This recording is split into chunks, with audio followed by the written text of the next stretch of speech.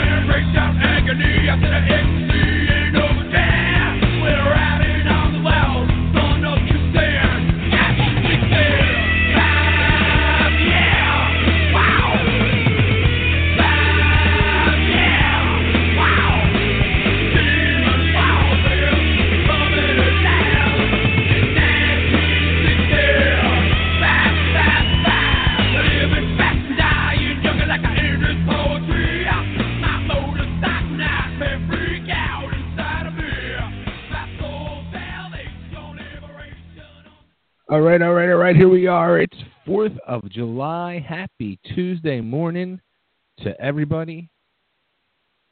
I don't believe I'm doing this, but we're doing this. It's it's Totally Different Tuesday now. It's not Thursday. It's not Thursday night. It's Tuesday. It's Tuesday morning, and it's the 4th of July. I guess this is the definition of totally driven entertainment because we just don't ever stop. So, the man, well, there's actually two men that inspired this whole situation. The one being the one and only Mr. Evel Knievel, with his long, illustrious red, white, and blue career that truly changed so many people's lives still to this day. And this past weekend was finally the huge official grand opening of the Evel Knievel Museum.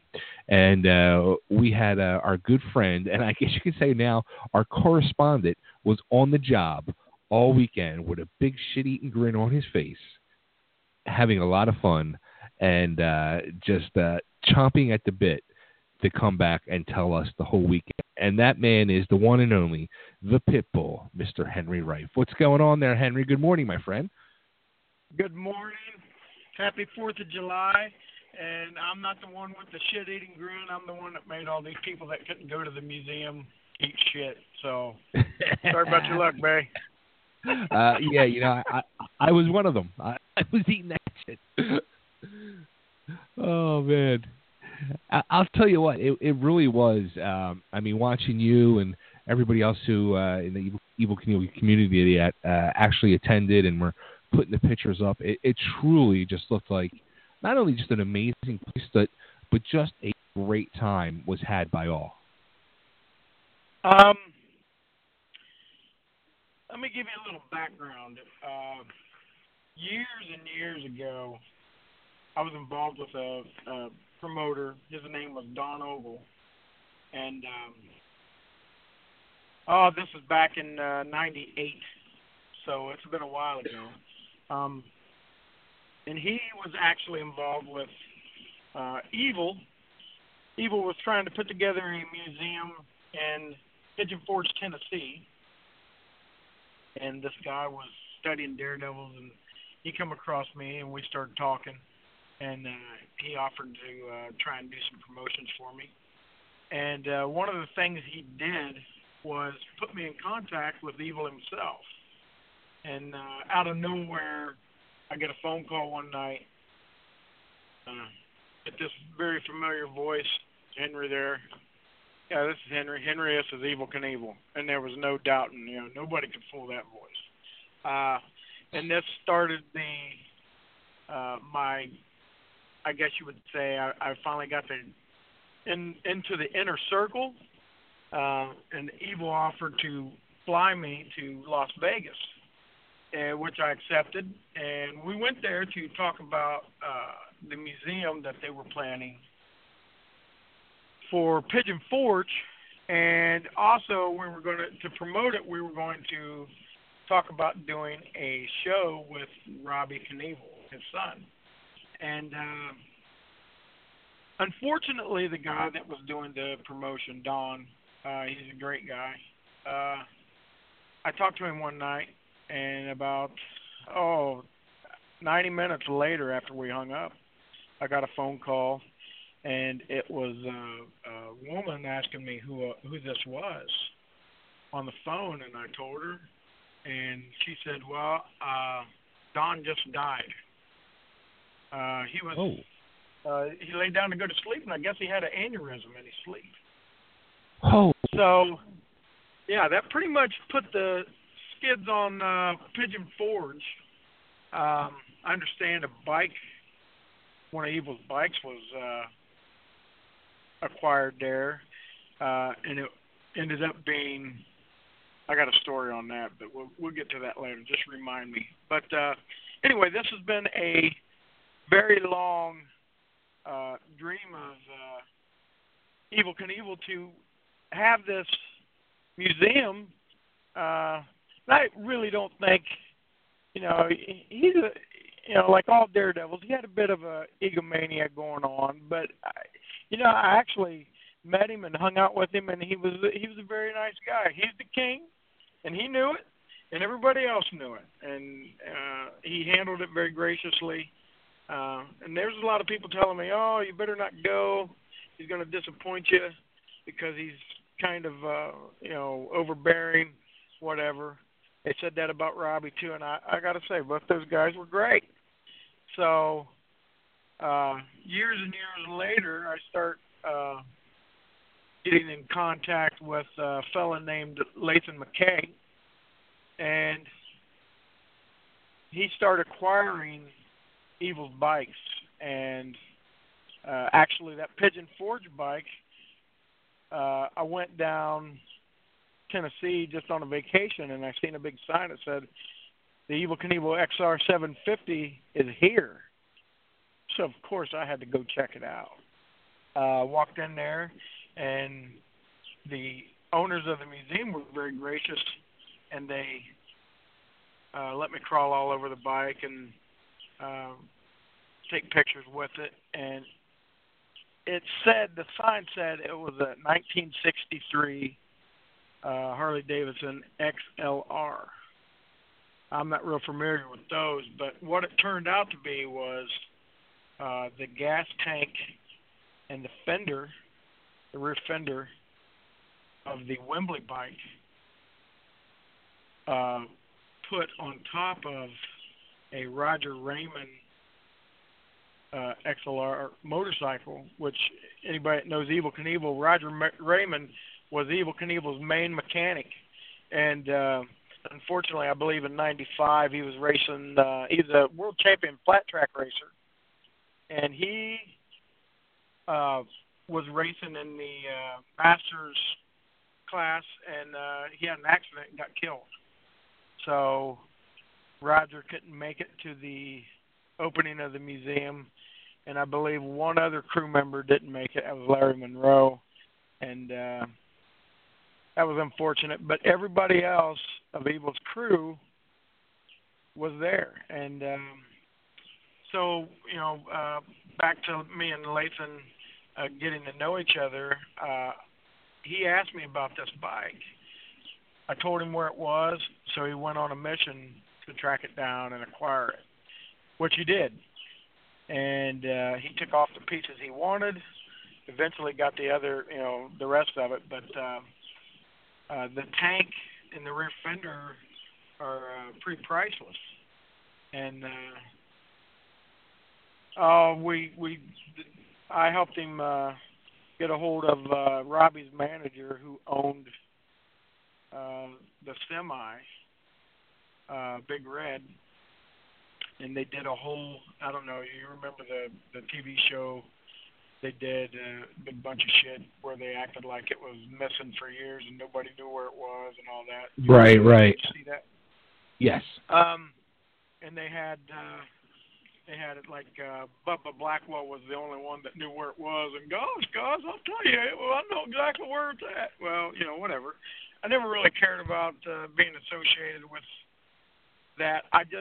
For years, I have harped online, and people can back this up. I show pictures of a completely destroyed Big Red that was painted blue and white because Robbie had it painted to suit him for a 1981-82 World Tour. So he painted the iconic red and white truck and made it blue and white.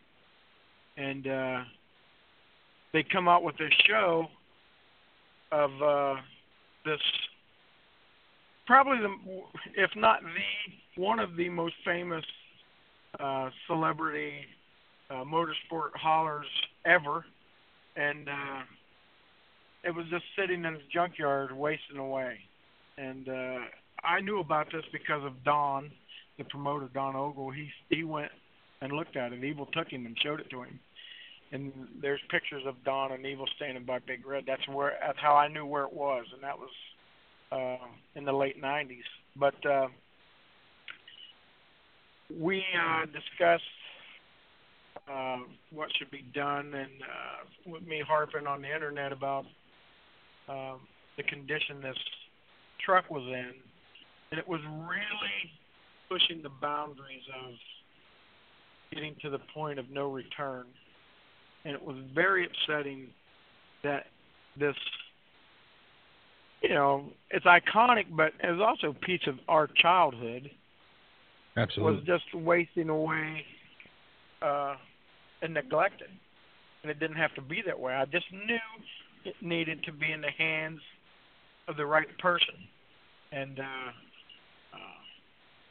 7.5 billion people on this planet, and there's only one person that could get this done, and that's Latham McKay. And my hat is off to everything he's done.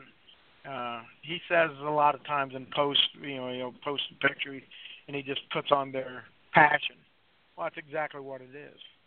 So you fast forward to last Friday, I gathered up my wonderful parents and a crew member / family member, Mr. Mike Johnson, and we jumped in the old Cherokee and went to visit Topeka. So that's where. Now, how long of a drive was that for you? About, with traffic and everything, it's about 13.5 hours. I think we got back last night. We did it in about 12. Wow. Okay. Now, I guess the award for the most time involved is Darren and Ethan Harvey, which I know they're still en route home. I don't think they're home yet. 30 hours, and they came from London, England. So did Brian Richards. Yeah. There was a couple of English guys there, and Evel is huge in England because it's the Ken went over there and did a jump and busted his ass and got up and walked it off with a broken pelvis, and apparently that impressed a lot of people over there because he has a lot of fans. So that was pretty. And you got people like those guys who really help keep Evel's spirit alive. Absolutely. I mean, especially Brian and Darren, they have contributed pieces to this museum. They stay really, they're part of the inner circle for sure. And they're not doing this for any kind of profit. It's just sheer love.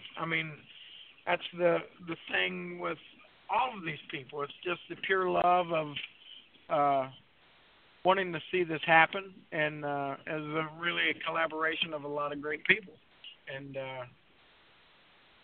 well, we'll get into the museum in a minute, but I'm completely impressed how many people are willing to do, in a lot of ways, almost impossible things to get this thing done. Yeah, and you just said something which actually I came across too, real quick when I was looking for that we were talking last night about trying to find the actual lineup of the weekend, and I was doing a search last night trying to find what I could, and one of the things I found, it mentioned that the museum is actually non-profit, and I was kind of like taken back by that. Well, it's a non-profit, but I mean that affords. I don't know how they manage to accomplish that. I don't know what. I believe that's probably a lot of red tape. I don't know the inner workings of that, but my guess is. Now I'll tell you something. I just got interrupted by something, but it's pretty impressive. 4th of July. I've never seen one in Ohio. Bald eagle just flew by me. How cool is that? Oh wow! A big one Very too. Nice. Anyway, it's a nonprofit organization, and I think the reason they did that was to guarantee that this museum will be around. It won't be a flash in the pan. You know, this nonprofit status offers a lot of protections. And as Lathan told me, it can never shrink. It can only grow. So gotcha. Okay. They have their eyes. This is a legacy thing for them, I believe, and they have their eyes towards it staying there for many, many years, and that makes me happy. Now, do you know why they we might even have talked to Lathan about this. I can't remember, but do you know why they chose Kansas as the location, not like instead of maybe Butte, Evil's hometown, or even Vegas, where Evil really truly made his name? Well, it's actually very clever. There's a couple things. You say Evil made his name. Evil was red hot in Kansas in his heyday. And if you look, most of his crew guys came from Kansas. I believe Draper's from Wichita, Lee, Ratliff, I believe he's from Kansas, and a couple other guys. They're all from that area. And, and Draper was telling me the other day that, back in the day, they booked Evil for Kansas State Fair, I believe, and they didn't know what an Evel Knievel was really. It was like 72. So, they heard about him, and, you know how fairs are. They're usually run by committee, and that committee is usually pretty old. So they really wasn't in tune with what an Evel Knievel was. And it's my understanding that Evil negotiated the deal. You're going to pay me X amount of money, plus you're going to give me a percentage of the gate. And very naive of the board to say yes, because according to Draper, they went beyond having, it was more than standing room only. They were lined up all around the track. Nobody packed that place like Evil did, and they really gave away a lot of money to Evil, and he was very happy about it. And that started a love affair with Kansas and Evil, and that's how a lot of those crew guys got involved. And then the other thing is, I believe Lathan said that Kansas is right directly in the middle of the United States, so it's around 12 hours from everywhere. So It's centrally located, and people can come and check it out, and it's not really that overwhelming to drive. I mean, I came from Van Wert. Everybody knows I live in Van Wert. If you don't know where that's at, it's right across the border from Fort Wayne, Indiana. And I basically drove up the road for about 50 miles on 127, turned right, hit I-70, and stayed on that for 700 miles. Wow. Took me right to Topeka. So, I mean, it was a good drive. We got to Topeka, and I got to say, that's the state capital, I believe. Everybody there was, for being a state capital, I know it's not the biggest state capital in the United States, but, it's a larger city. Man, they act like it's just a small hometown. Everybody walking on the street, very, very nice, very, very pleasant. Nice. Open the door for you. There's kind of a little bit of Mayberry going on there, and that's a good thing. We need more of that.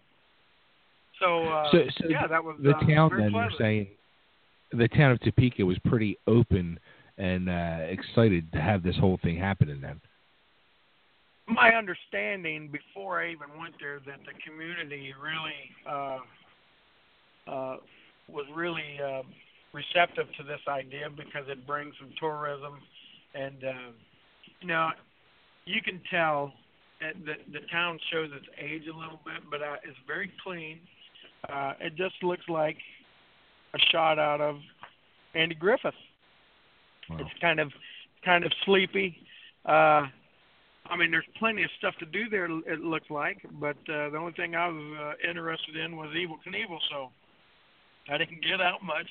I was busy with all that, but the town is and its people all very nice. I mean, if you're going to put a museum somewhere, I think that's probably a place to do it.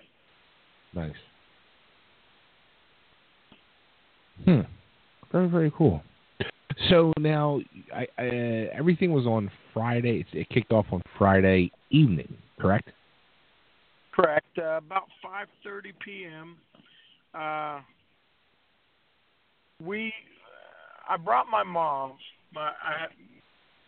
Both myself and my mother had a mission. Robbie had seen my mom. Let's see how to start this story. All through my life, obviously, been involved with Evel Knievel, so by osmosis, so is my mom and my dad. I really drove them nuts with that. So my mom was very interested in meeting Robbie. And, of course, the TV show that I did, Heirs to the Dare, had a segment that turned out to be the favorite of the show was me and my mom arguing about who's better, Evel Knievel or Elvis. My mom's a big Elvis fan. And it pretty much endeared everybody to my mother. And anybody that's ever seen the show, that's the first thing they ask, how's your mom doing? So, they're getting up in enough age where they don't really want to travel a whole lot. But she decided she wanted to go there because she wanted to meet Rife He. And so this went on for a couple weeks. Do you think I'll get to meet him? I said, yeah, you get to meet him. Really? I said, I guarantee the first thing he's going to say is, you're right, Elvis is better. Because he said that to me several times, laughing about our argument on TV. Robbie seen the show and loved it. And oddly enough, when I was younger, Robbie and I looked like we could have been brothers. I mean, maybe twin brothers. We were very close to, that people have confused me with Robbie several times. I'll tell you what, you put a bunch of pictures up the other day when you were younger, like high school pictures and stuff like that, and I said the exact thing to myself, like, you would have thought that was Robbie Knievel. Yeah, we looked a lot alike. And I think it's in Australia, there's a picture of Evel and Robbie standing there, both in their jumpsuits, and it looks exactly like me. And everybody that knows me seen that, wow, that's amazing resemblance. So, and then the funny thing about that is Robbie's mom, Linda, and my mom look amazingly similar. So there's a couple doppelgangers going on there. And then Robbie's crew chief, Bill Rundle, who was at the museum opening, he resembles my crew chief, Russ Bell. They're about a goatee away from looking just alike. So, I mean, there's some funny similarities, like a different universe competing with each other. But, yeah, that's pretty neat. So, we drive, and I hear my mom, I hope I get the meeting. We get there and pull into the Capitol Plaza Hotel and get out of the car to check in, walk directly in there. Robbie Knievel standing right there. So I said, "Hey, Mom, meet Robbie Knievel." And just, my mom lit up, and, she told him, she said, "I have known so much about you. You're practically family. And it's awesome to see you." And he was very gracious with her. Gave her a hug and looked at her and said, "Elvis is better." Everybody's cracking up. And so the first 5 minutes we got there, her mission was accomplished. And then was she ready to go home after that? Yeah, also in the lobby was Gene Sullivan, the preacher, jumper, / former bodyguard of Evel Knievel. He was there. Doug Danger, Louis Reed, the English fellows I talked about, Darren and Brian. Who else? George Sedlak, Evil's painter. I mean, if you're talking Evel Knievel, you walk right in the lobby of pretty much a murderer's row of Evel Knievel fans and jumpers and, associates. And Draper was there. I mean, it was stacked. I mean, I could have turned around after 10 minutes, went home, and seen everybody. Oh, that's awesome. I didn't. Yeah, it was pretty fun. So I had time to. They had a couple hours. I think everything started about 5:30. Me and Mike made our way over there, and they had everything laid out. Tents is Kansas, so it was really warm out, but had it laid out beautifully. I mean, that's one thing about this museum is it is absolutely everything about it is absolutely first class. They don't, and that's, my parents walked around there and said, "Man, this thing is classy, very classy." Now I have kind of an artist's eye, and with everything that I've been involved with, some of my artwork, my four-wheelers, trailers, whatever, posters, I have an eye for detail, and I appreciate it when I see that from other people. And, I had an expectation of what this museum was going to be, and it's easily far greater than I ever imagined it in my mind. And I have to say, and you can probably agree with this, you form an image in your mind, and most of the time things don't live up to the hype. Well, not only did this live up to it, but it exceeded it. Awesome. It like you were saying, like it looks classy. It really looked like a classy, real nice tribute to Evel. Total tribute. But, here's the thing. A lot of bikers out there, they get a bad rap, the whole biker thing. And, what I was surprised with is especially like the last 10 years, there's a lot of bikers out there, and they wear their leathers and all that, and have beards. Just to look at them and think, oh, that person's, he looks like he's kind of a rough character. And you find out that these guys are businessmen, they're bankers. A lot of times they're dentists. They're, a couple cases, doctors, lawyers. They just like the biker lifestyle. They just have a love of motorcycles. And pretty much if you have a love of motorcycles, you inherently have a love of all things Knievel. and these guys are, they're late baby boomers or early Generation Xers.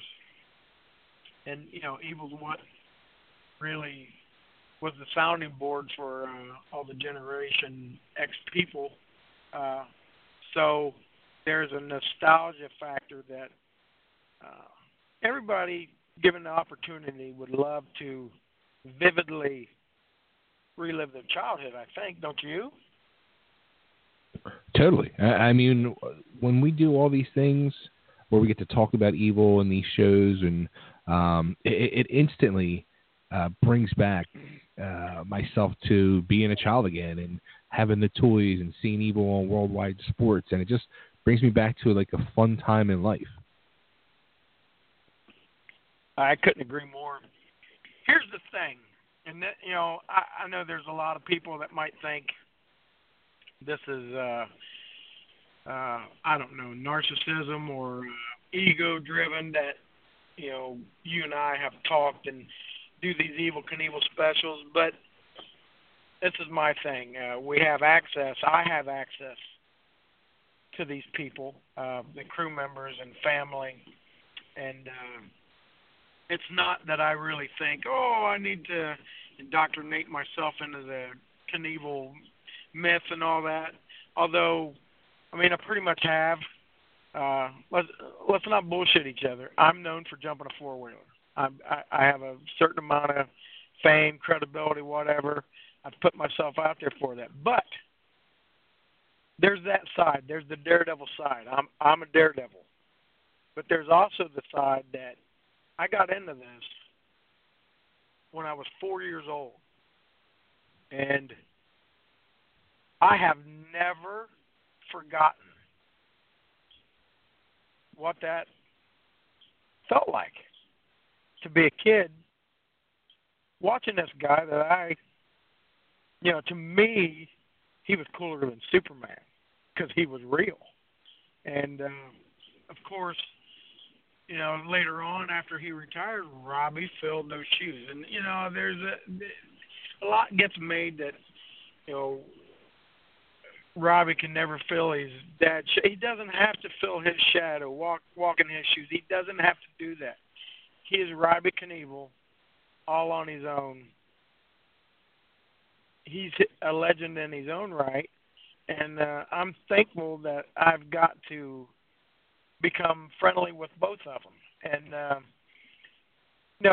you and I have become friendly doing these shows. We've met, and I just think this is an awesome way to record some of the things I've gone through. And, if you can't make it, then you can live vicariously through me. And certainly enjoy doing that for everybody. And I get a lot of email, a lot of comments about how much fun this is, people listening to this. So I enjoy doing it, and I hope we do a lot more of them. Oh, we will. Because, you being the Daredevil and, you, like myself, growing up and with the love of Evel Knievel, you truly got to experience so much of this stuff. And if it wasn't for you bringing me along for the ride, I never would have been able to do a tenth of these Evel Knievel things we've pulled it together, and, talking with his crew and hearing these stories, and even getting Robbie on the air the last go round. And it's been a hell of a friggin' ride. And I look forward to doing these shows, when we do them. So. Well, one thing, side note to that, most of these guys, including Robbie, have agreed to do more. And some people we haven't spoke with yet, they've all agreed to do more. They think they're fun. They see what I'm doing. I think at first they might have been a little apprehensive. Some people get on here and, they're kind of kooky, and they want to clown Evil and maybe his son. And, I have nothing but an enormous amount of respect for all these people involved, and I will Darren Harvey, one of the fellows from the UK, he walked up to me and he stuck his hand out. He said, "There's one thing I really like about you." He said, "There's no bullshit in you." He said, "Everything is either white or black, and you call it like you see it." He said, "I enjoy that." And, that's true. I got that from my parents, and if I don't like you, I'll tell you. If I do, you absolutely know it. And, I don't put a slant on things. I call it like I see it. And, I can give a little bit of insight that probably a lot of people won't be able to have, because I'm also a Daredevil. I'm a fan, but I'm also a Daredevil. So I've been there. I've done that. I know what that feels like, and I can describe it to everybody. So, I hope everybody out there listening enjoys this. Now, you had mentioned a rundown of a lot of the people that were there, and I'm going to say one of the people that I was really excited to see there, that really kind of bummed me out again that I wasn't there, was seeing John Hood there. Absolutely. This young guy bounces around like a teenager, and I'm not kidding. He's 87 years old, and there's kind of an interesting story to this. I think we dipped him in the fountain of youth, because it's my understanding, I don't know this for a fact, but I've heard a little bit of the scuttle. Lathan really had to twist John's arm to get him to come. He lives in California, I believe, and right. Being 87 years old, that's sure. And I don't think he was really into it. And he's like, "Oh, I don't know, Lathan." And just finally, he made his mind up that yes, he was going to go one time, and boy, he showed up, and he was pretty much the center of a lot of things going around. Now, this guy is, man, I tell you what, if I live to be 87 and can get around like him and be as sharp as him, he's sitting there at 87 years old working a smartphone like any teenager.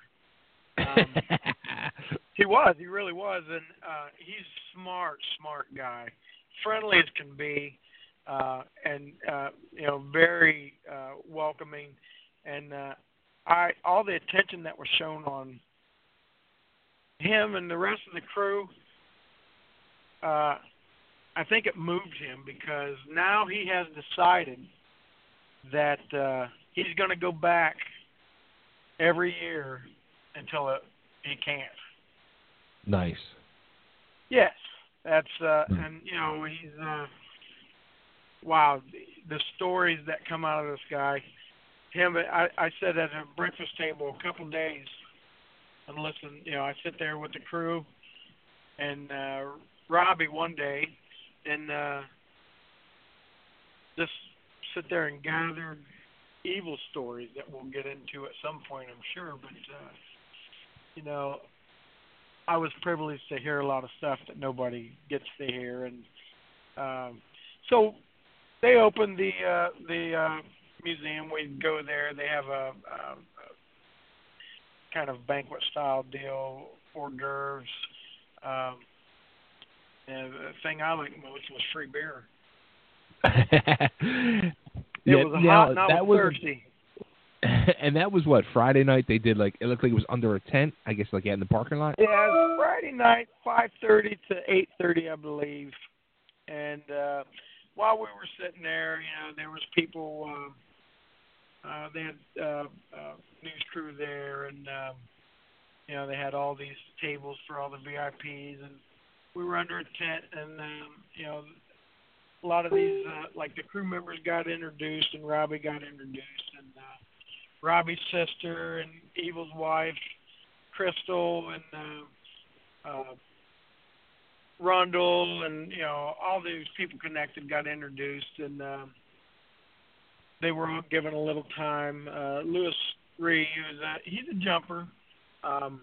He's a an announcer, and definitely Ham.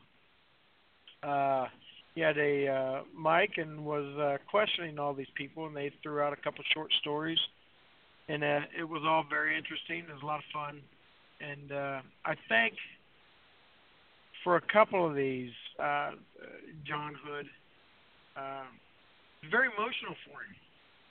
Now, you're bringing up a lot of, at 87 years old, go back 40, 50 years, he's reliving a lot of stuff that was laid dormant for decades. And right. Especially, he was one of the truck drivers, and he seen Big Red at a premiere a while ago, last summer, I believe. But every time he got around that truck, he would just look at it, and he got a little glassy-eyed. And it was great to see. I don't know. I've said this before. My first car was a Mach 1 Mustang, and I've joked about that. Every time I see one or see a picture of that, it's a time machine. That's exactly what that semi is for them. They're traveling back in time in their minds, but they can physically lay hands on this vehicle. And, man, I'm telling you, that truck looks like a brand new penny. And it is exact. And that, people need to go online and check out, just look up Evel Knievel's semi, or Evel Knievel's Big Red, or something like that, and look at the process they had to go through to restore this thing. And it wasn't,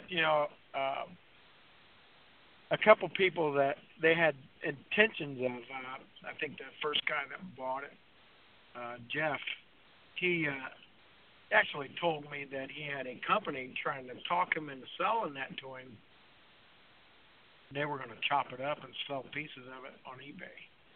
Whoa. Which made me sick. And I went online, man. That's how me and Draper got talking with each other, because he asked me if I knew where it was, and I said, yeah. And I was just really raising hell. I did not want it chopped up, and I didn't want the El Cheapo Earl Scheib paint job on it. And another thing they were tossing around was they were going to do half of the truck the original way, red and white, and then they was going to do the other half like Robbie had it. And I said, absolutely not. What do you think of that, Henry? Absolutely not. Don't do that. Don't do that. This thing is, right. Listen, you're going to do a Adam West Batman outfit, half of it the way it's supposed to be, and the other half pink? What the fuck are we dealing with here? No, don't do that. Usually in a lot of these cases, and some of these bikes that are in this museum, they are untouched. And you can see the age, you can see the battle damage, you can see and people that don't know would think, oh, wow, this is all chipped up and it looks old.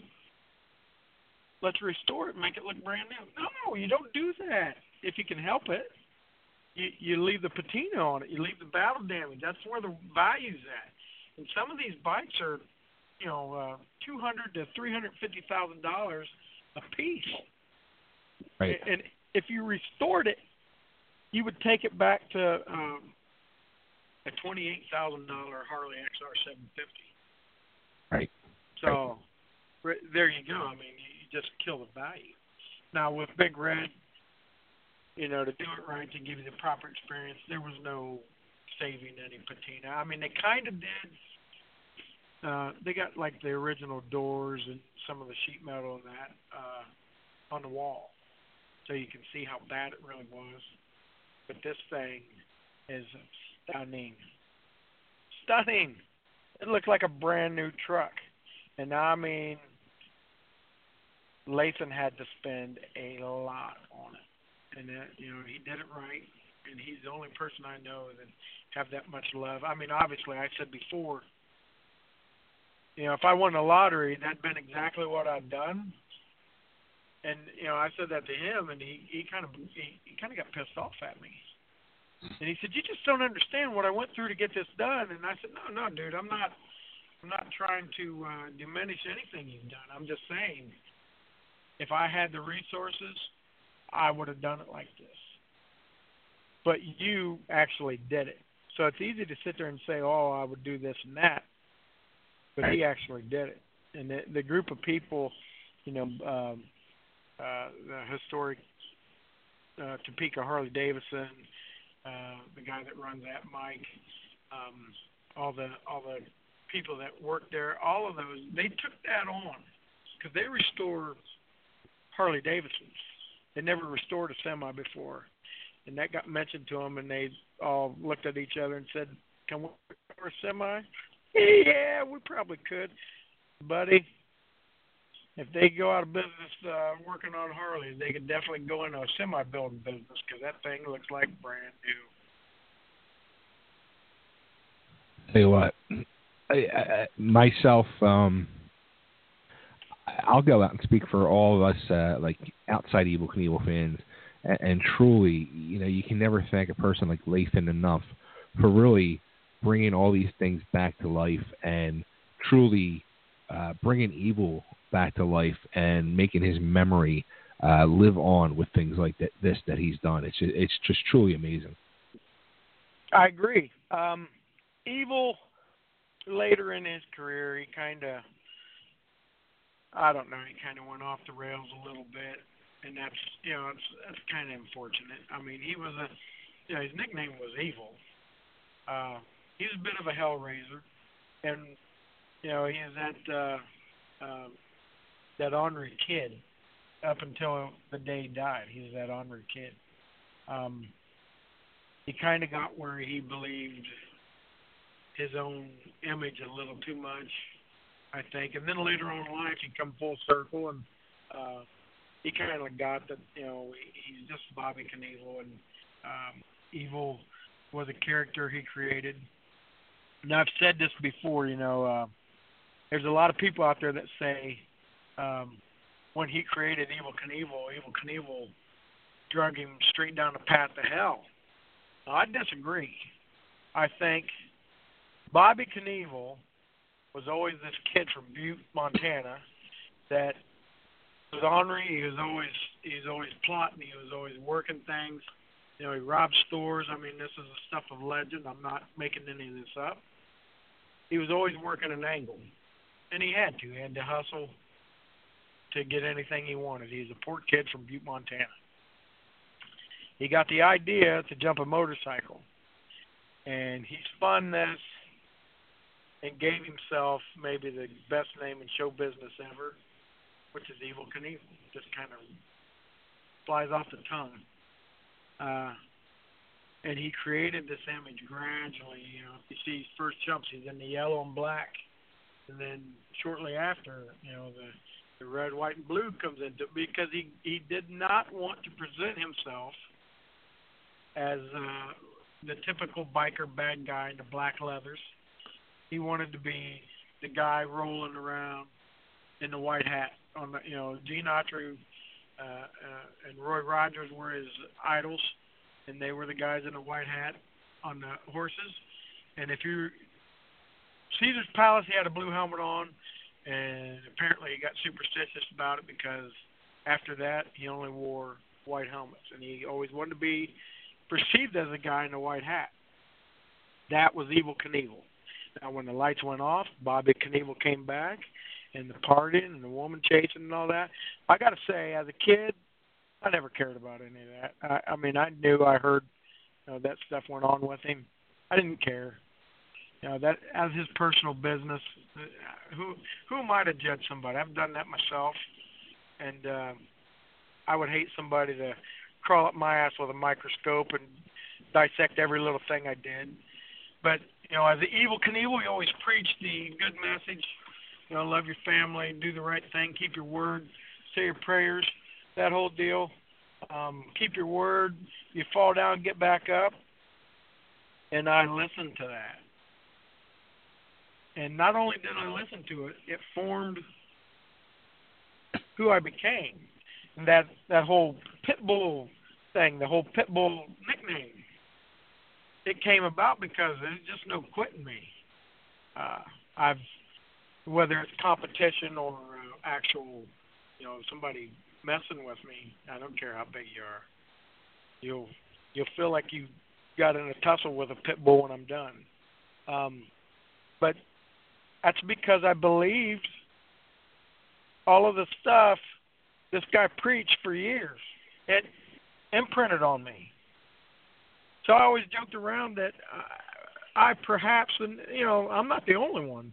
There's a generation of guys out there that went and risked their life. Pastrana, Doug Danger, Robbie. There's dozens of us. But we all believe this, and we're all more probably Evel Knievel than Evel Knievel was, just because he preached that and we had open ears. And, he's probably third in line. My parents are the biggest influences on me. They're my biggest heroes. But he's definitely third. And when I met him and talked to him, I told him exactly that. And he was visibly moved by that. I said, I know you really don't know who I am, but I know you. And you've been a member of my family for years. And we, after I met him, we remained friends. Kelly Knievel sent me an email saying he's going through his dad's stuff. And out of the decades of stuntmen giving him kits and pictures and letters and notes and all that, I was the only one that he kept anything from. How cool is that? That's super cool. That's an honor. I was very honored, very touched.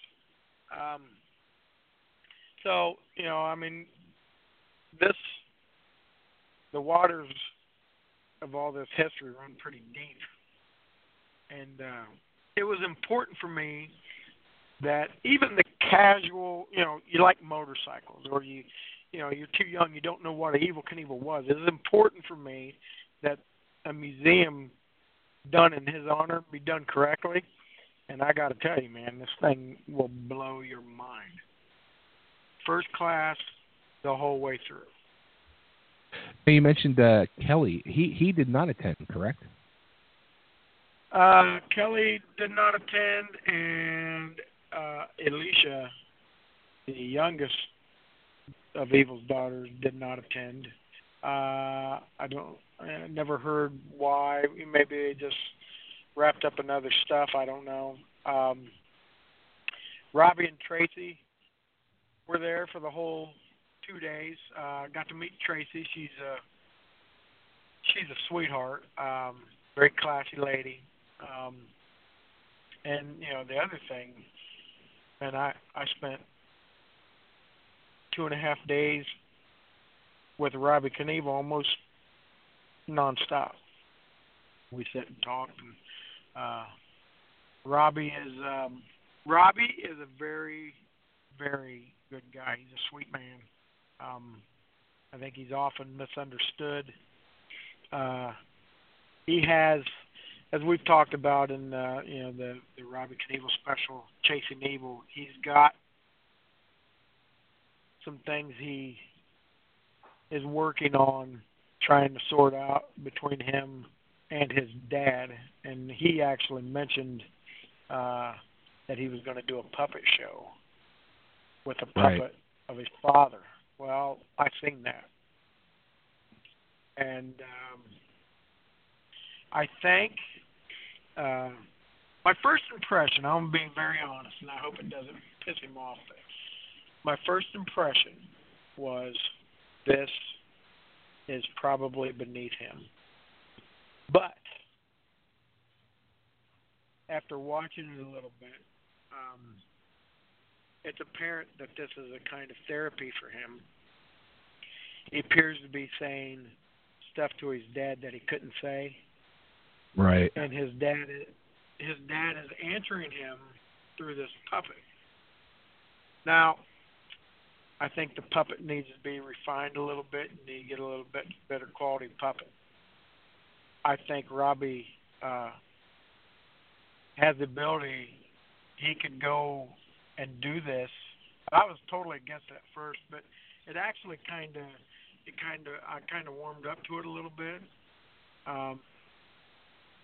He's actually, he's got his own brand of humor, but if he refines it a little bit, he might have something there. But it is apparent that he is desperately trying to work out some stuff with him and his dad, and this is the only way he's going to get it done because his dad's gone. Can he make it successful? I have no idea, but I actually kind of warmed up to it a little. I was dead set against it, but now he just needs to practice it a little bit. And, he knows how to do that, so I wish him all the best with it. I'll tell you what, when he first brought up the whole puppet thing to us when we did the Chasing Evil special, both you and myself talked the next day, and we both were on the exact same page with that, with our feelings. And everything you just said is exactly what we were saying and our thoughts. And as I was going through, like I was saying, of the weekend of the pictures and all, and I was looking at the pictures of Robbie. A, he looked very happy to be there. B, I was wondering, how was it for him?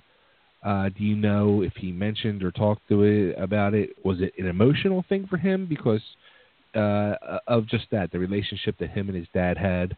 That was something that he truly was a part of all of his life, so he really got to live and witness a lot of these things.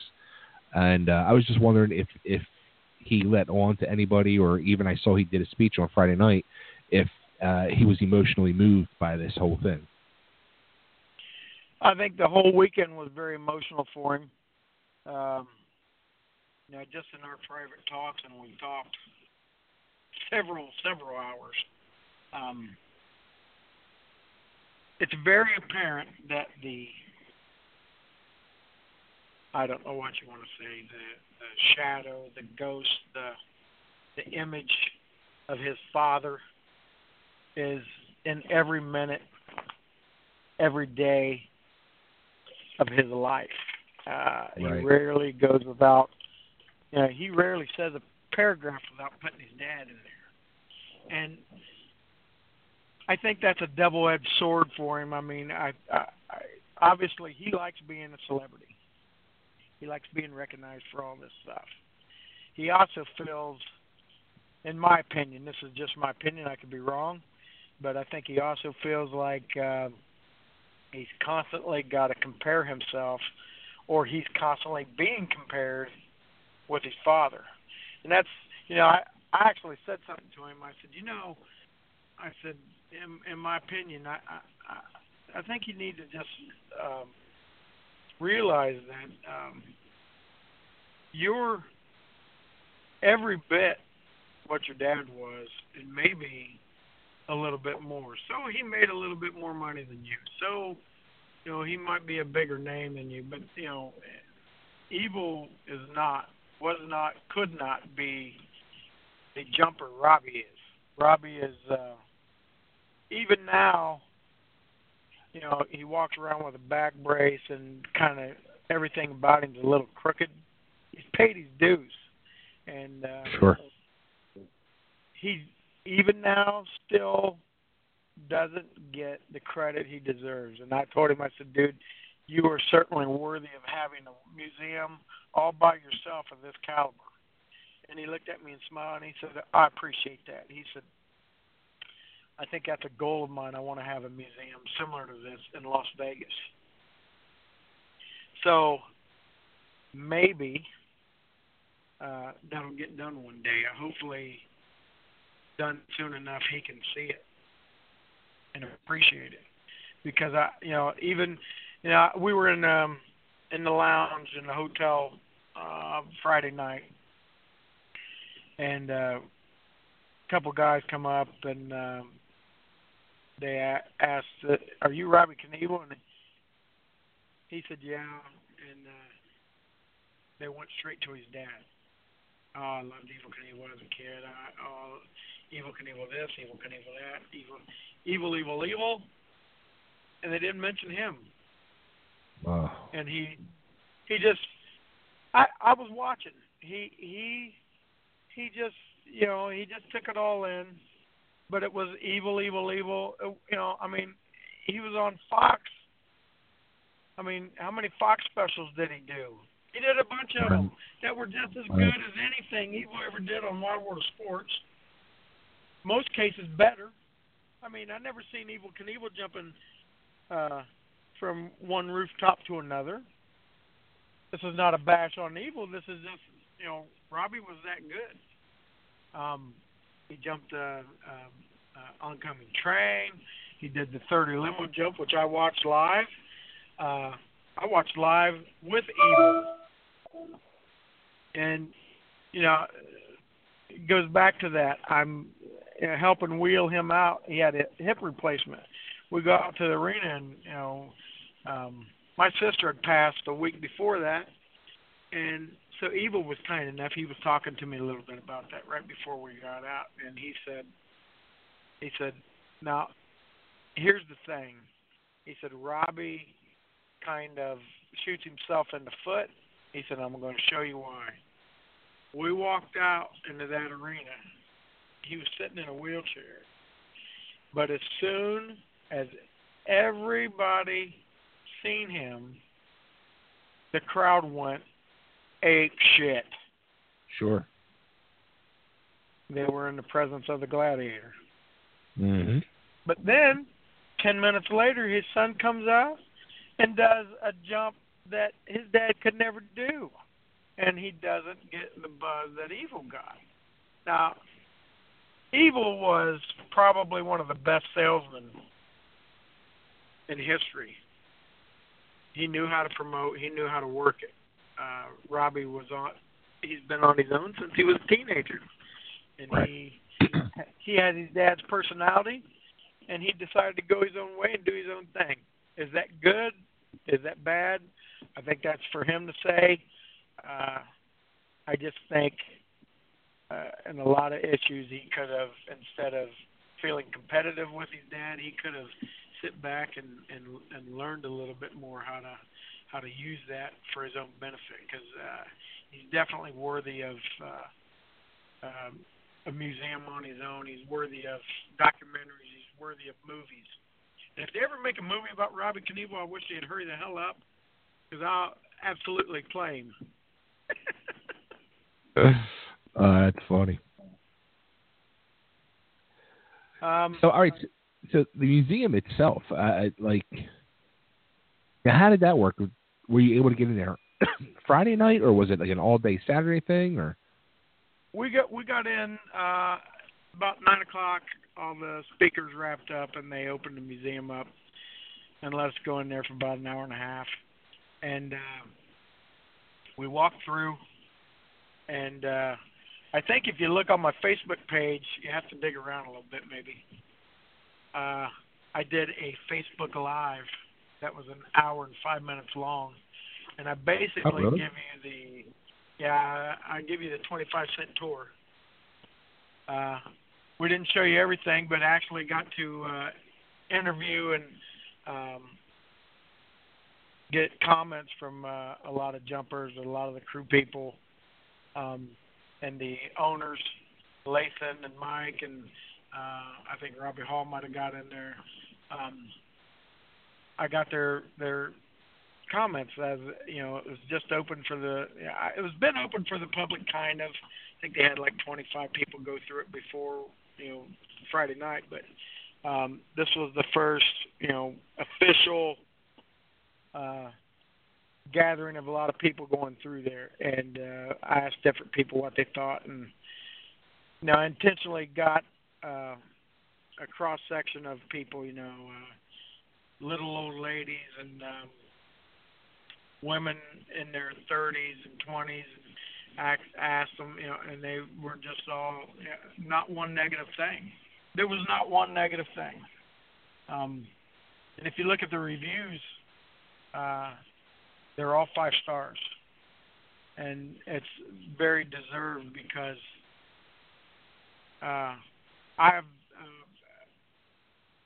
I've seen a couple of museums this caliber, but they were far more financed, and they had professional people come and lay this museum out. And it's my understanding that these guys did it all in house. They just studied how other museums were, and they copied that, and they put their own spin on some things. So let me see if I can give you verbally the 25-cent tour. You walk in, you walk past the ticket counter. All right, how about Henry? How about we do this? Because let's take a quick commercial break, so I can do that, and then we come back, and then we'll take the 25-cent tour. Because I this way we don't have to take no breaks later in the show. We can bang that out. Yep. Cool. All right, everybody, stay tuned. Give me 3 minutes. Let me pay the bills.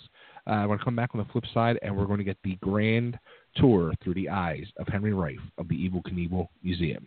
Stay tuned. Attention business owners, website owners, event promoters, or anyone looking to promote your product. The Totally Driven Entertainment Radio Network is the perfect way to spread the word of your business around the world. That's right, you can advertise at our network and be played on all of our shows at rates that are so cheap, it's a no-brainer. For more information, contact Bay Ragney at bayragney@gmail.com. To keep your business driven, stay driven with Totally Driven Entertainment. Are you a fan of Sherlock Holmes? Letters from Holmes offers unique, one-of-a-kind letters from the world-famous detective himself. Handwritten on 8.5-inch by 11-inch aged parchment paper and using smudge-free ink to produce original, high-quality letters that fans will treasure for years to come.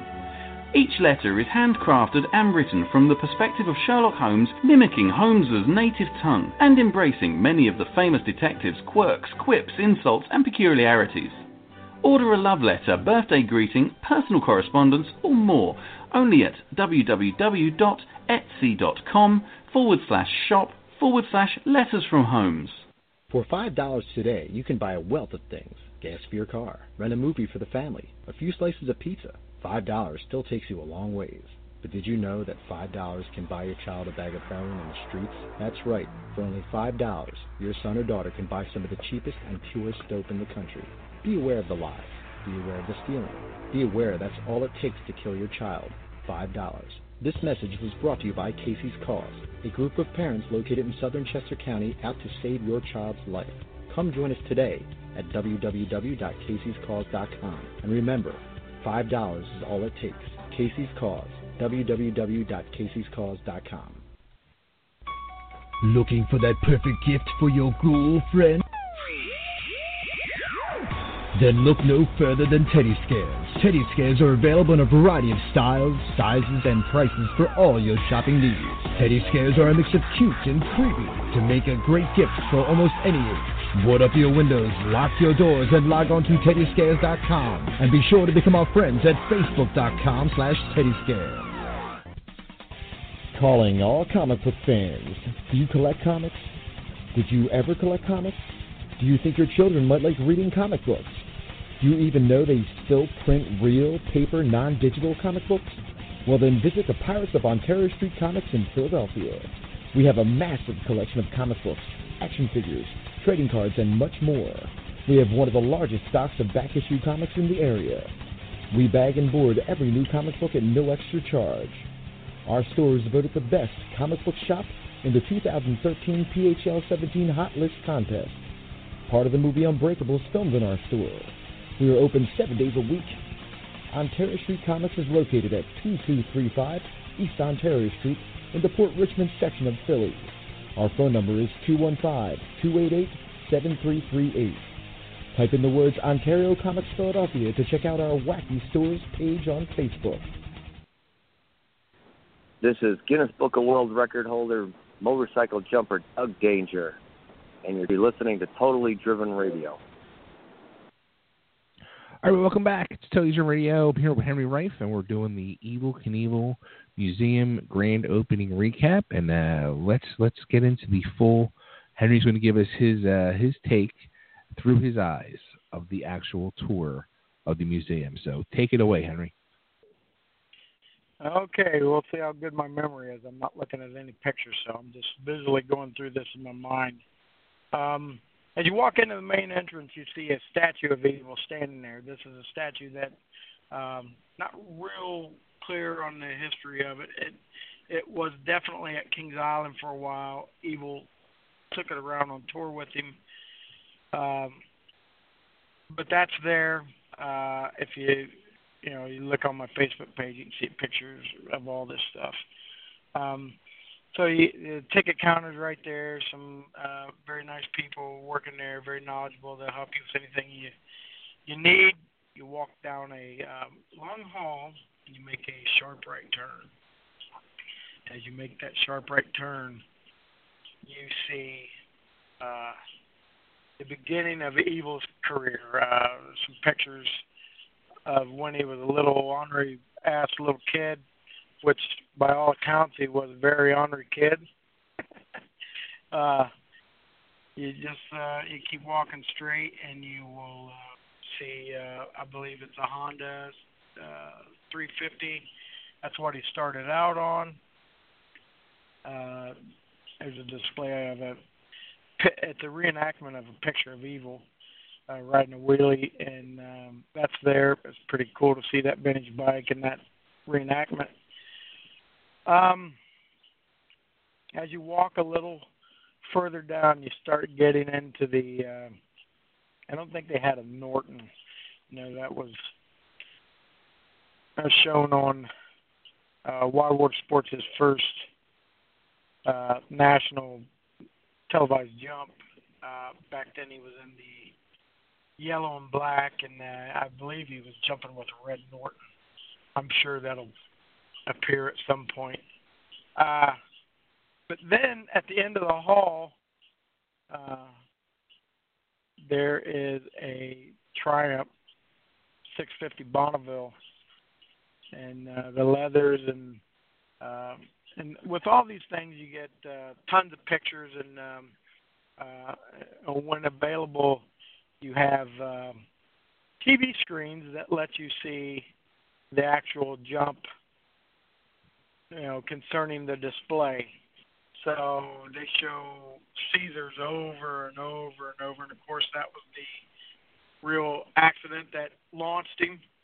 And if he would have made that jump, he would have probably never been the iconic person he became. But since he had such a horrendous crash, that created a lot of buzz, and John Derrick and his wife got footage of that. Who knows how many times that thing's been viewed, but that's sitting there, and I believe that's not the jump bike, but I believe it's the wheelie bike. So it's a real one, I believe. I could be wrong. So then you keep on, and you see the over to your right, you see a American Eagle, which is the real deal. This thing was not taken very good care of. It was really rotted out. Again, just blown away that these Evel Knievel motorcycles in this truck, and even the Rocket, just got neglected like it was nothing. Back then they just treated it like it was no big deal. But Lathan tracked this bike down, and again, it's completely restored because it was such bad shape. There was no patina. It was just wasted. So now it's like a brand new bike, and it's all painted correctly. Has a set of leathers that he wore, sitting there with it. And interesting note about that bike was he jumped that thing 13 times and landed it successfully 6. Oof. So in like a 13 or 14 month period, he crashed that thing 7 times. And I've always said, you know, he crashed a lot. That really was the worst bike he ever had.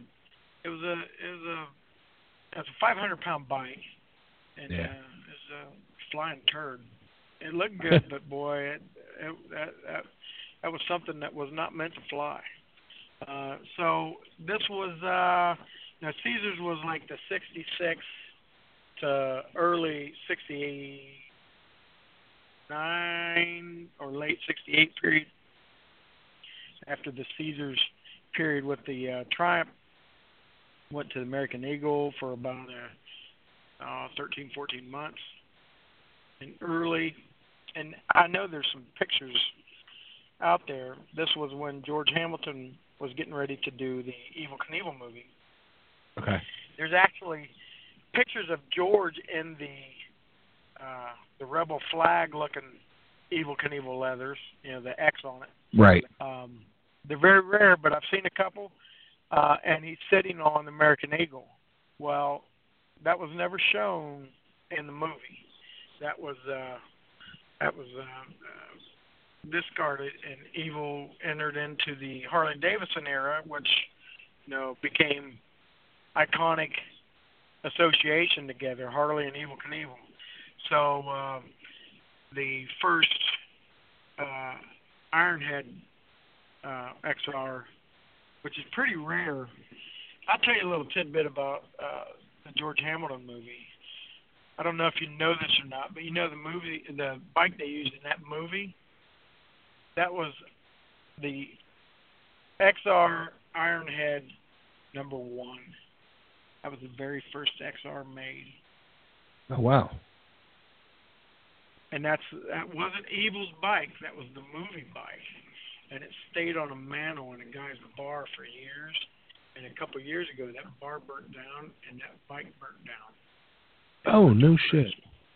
Yeah. Oh. And Lathan acquired it, and it's undergoing restoration.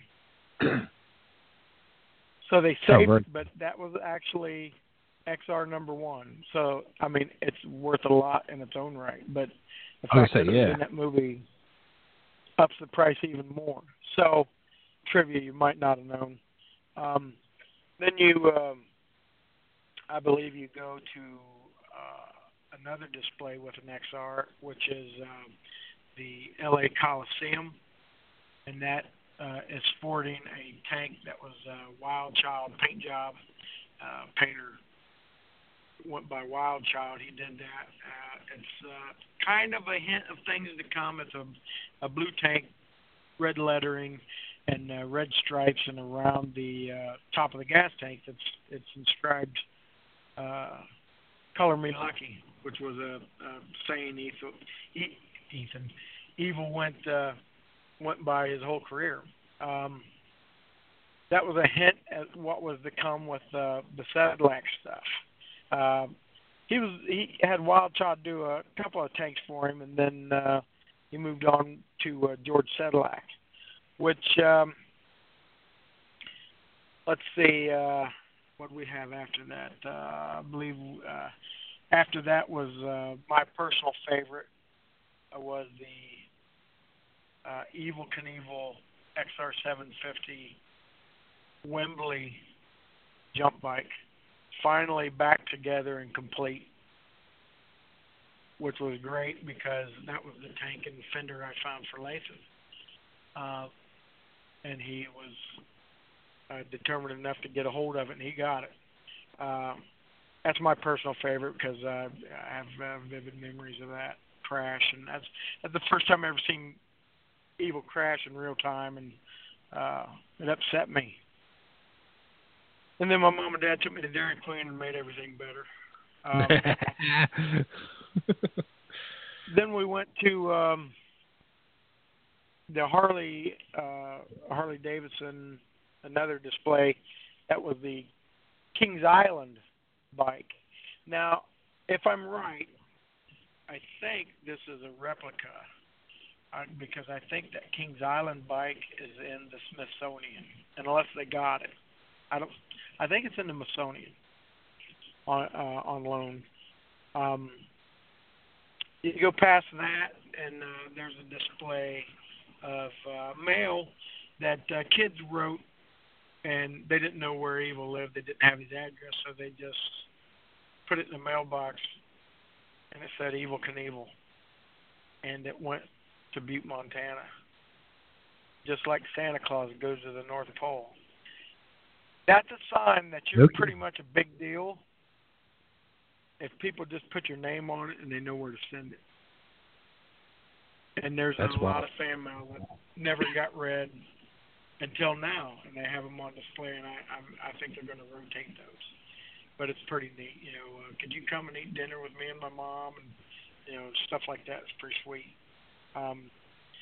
So then I believe there's a timeline on the wall of all of Evel's jumps.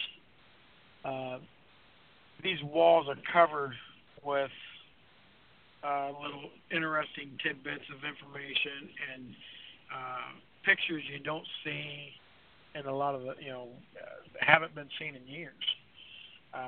Lathan has very extensive archives, and it's my understanding they're going to rotate this stuff so none of these displays will get stale. They're going to change them around. Even talked about maybe one day having a Pitbull display there. That'd be cool. So, and you go back. I forgot this. You go back to the first turn, and what you see to the right of you is the back of Big Red. And it has curtains all around. All you see is the back doors. And I just seen that and got all giddy. So we jump up to where the timeline is, and there it is, sitting in all its glory, is the Big Red truck in its place of honor. It is beautiful. I'm not going to lie to you. I got all emotional about it. The little kid in me was just going ape shit. And then let's see, further down the hallway is a little film room where they show the whole Big Red documentary on what they went through to restore this thing. And then you actually come out in front of the Big Red truck, and you can walk all around it and see that it looks like brand new. It looks like it doesn't have any miles on it.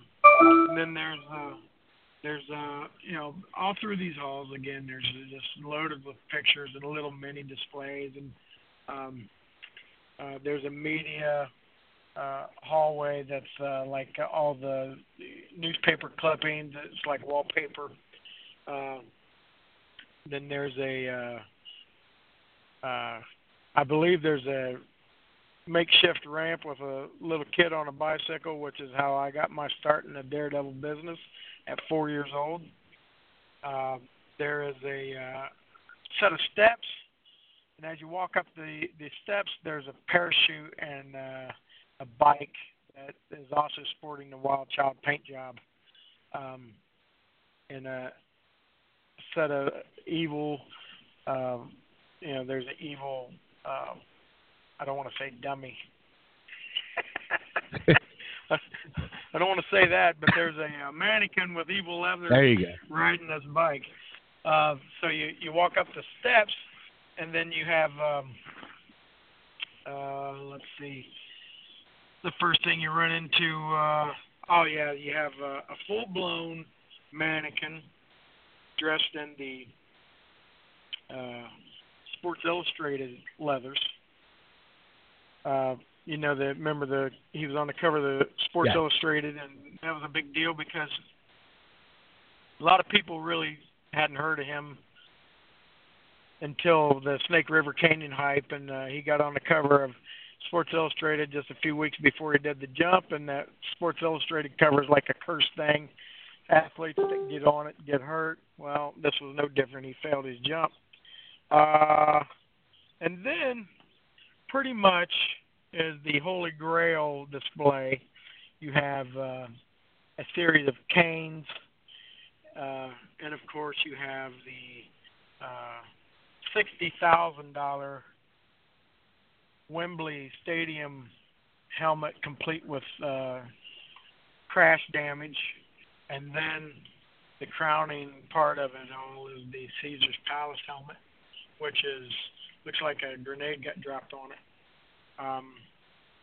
There's a theater in the back that you can walk in and watch Evel's appearance on The Bionic Woman, the Evel Knievel George Hamilton movie, I think the George Eads movie, I think Evel Knievel, pretty much any feature stuff that Evel was in, you can watch in there if you're willing to sit there long enough. Right. In the very back of the museum is the 1977 J.C. Agajanian / Evel Knievel IndyCar that they sponsored at Gary Bettenhausen drove. I think he finished 16th. And right beside that is a 74 Cadillac pickup. It kind of looks like El Camino, but it's a Cadillac. And Evel hauled his bikes around when he didn't want to take Big Red somewhere. He hauled it around with that. Then there's interactive center there. It's all digital, and you can touch a different part of Evel's body or bone he broke, and it'll show a little clip of him crashing and when he did it, and explain what all happened and how intense his injuries were. Walk a little further down this wall. There's a display that's a bunch of posters and a bunch of, I don't know what you call them, playbills, stuff like that. Appearing tonight, Evel Knievel, stuff like that. The little cheap posters and some of the more expensive stuff. And then on the opposite wall is a big, huge display of all the merchandise Evel had in his career. Obviously, the pinball machine, the stunt cycles, lunch boxes, anything. Evel had his name on a lot of stuff, and it's all there, so you can check it out. And then there is which is pretty cool, they have actual set of a piece of Evel's original ramp that you can walk on and sit on top of a XR750 and put on a set of VR goggles and earphones, and you can do a virtual reality Doug Danger, Evel Knievel jump on an XR750. Doug did it last year in Topeka, and give you an idea what it's like to jump an XR750. My mom actually did it and loved it. I was going to say, you did video of your mom doing it, which was awesome. Did you do it? I didn't. People said, "Oh, you should get in there." And I did want to do it, but it was like an hour-long wait. In the museum, there was a lot of people there. I think I got a pretty good idea of what it's like to jump, so I let somebody else enjoy it. I'll do it at some point. Then there's pictures and little doodads on the wall, Doug Danger's helmets, some comparisons of shocks and stuff like that. Give you an idea what it was like to jump an XR. And then in the very back is a steam tank, what they use as the so-called rocket engine. It's basically a steam tank. You get it up to a certain amount of pressure and had a nozzle on the end of it, and you open it up, and you went from 0 to like 350, 400 mile an hour in like 2.5 seconds, and hopefully clear a canyon, which Eddie Braun did last year successfully, finally. Right. And also they have a display of, and I don't know if you know this or not, but there was 3 rockets made for the Snake River jump. There was the Mawiki X1, which was a little different design. It had Evel kind of straddling it like a motorcycle. So, and he was like face down, kind of like a crotch rocket, and they put a canopy over him. That was the idea, but when they put a parachute on Evel's back, they couldn't close the canopy. So gotcha. That pretty much doomed the X1. They fired that thing off intentionally half full to scare everybody to think he's not going to make it. And that thing went right into the bottom of the canyon and destroyed it. Apparently, it still exists somewhere. I know Lathan's looking for it. And then you had the 2 X2 sky cycles, the A and the B. The X2A is the one that was on display there. There was a fellow that acquired this thing, and there's, a whole story about that. We can get into it some other time. Remind me and we'll talk about it. But this sky cycle set for years in Canada at a little tchotchke museum. It had some Evel Knievel artifacts in there. Not the one Evel rode in. And the guy in Canada swore it was. And it doesn't take you very long to figure out it is because it's not painted exactly right. It's close, but it's not exactly right. Right. But it is the real X2A version. Then the X2B version, I believe Kelly still has. And I hope this isn't true, but I heard, because when Evel hit, he damaged the front end.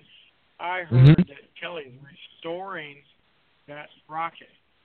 And we talked about this with other things. Yeah. You don't want to restore that. You're killing the value of it. Sure. I mean, it's his property. He can do with it what he wants, but I think you would want to leave the battle damage on there. So I believe he has the actual rocket Evel jumped in. There's the cool thing about it is it's sitting on an actual part of the original. It was like some scaffolding type deal that the rocket rode up and launched off of. There's that original piece of that there, sitting on top of a bunch of dirt from the launch area. So it's on the actual ground that it launched on. And that pretty much takes you through the whole museum. I mean, it doesn't sound like a whole lot, but, I mean, you could literally spend 10, 12 hours, 2 days, 3 days in there. It was very interesting. I mean, first class the whole way. All the exhibits are really something to behold. Definitely worth the $20 to get in and check it out.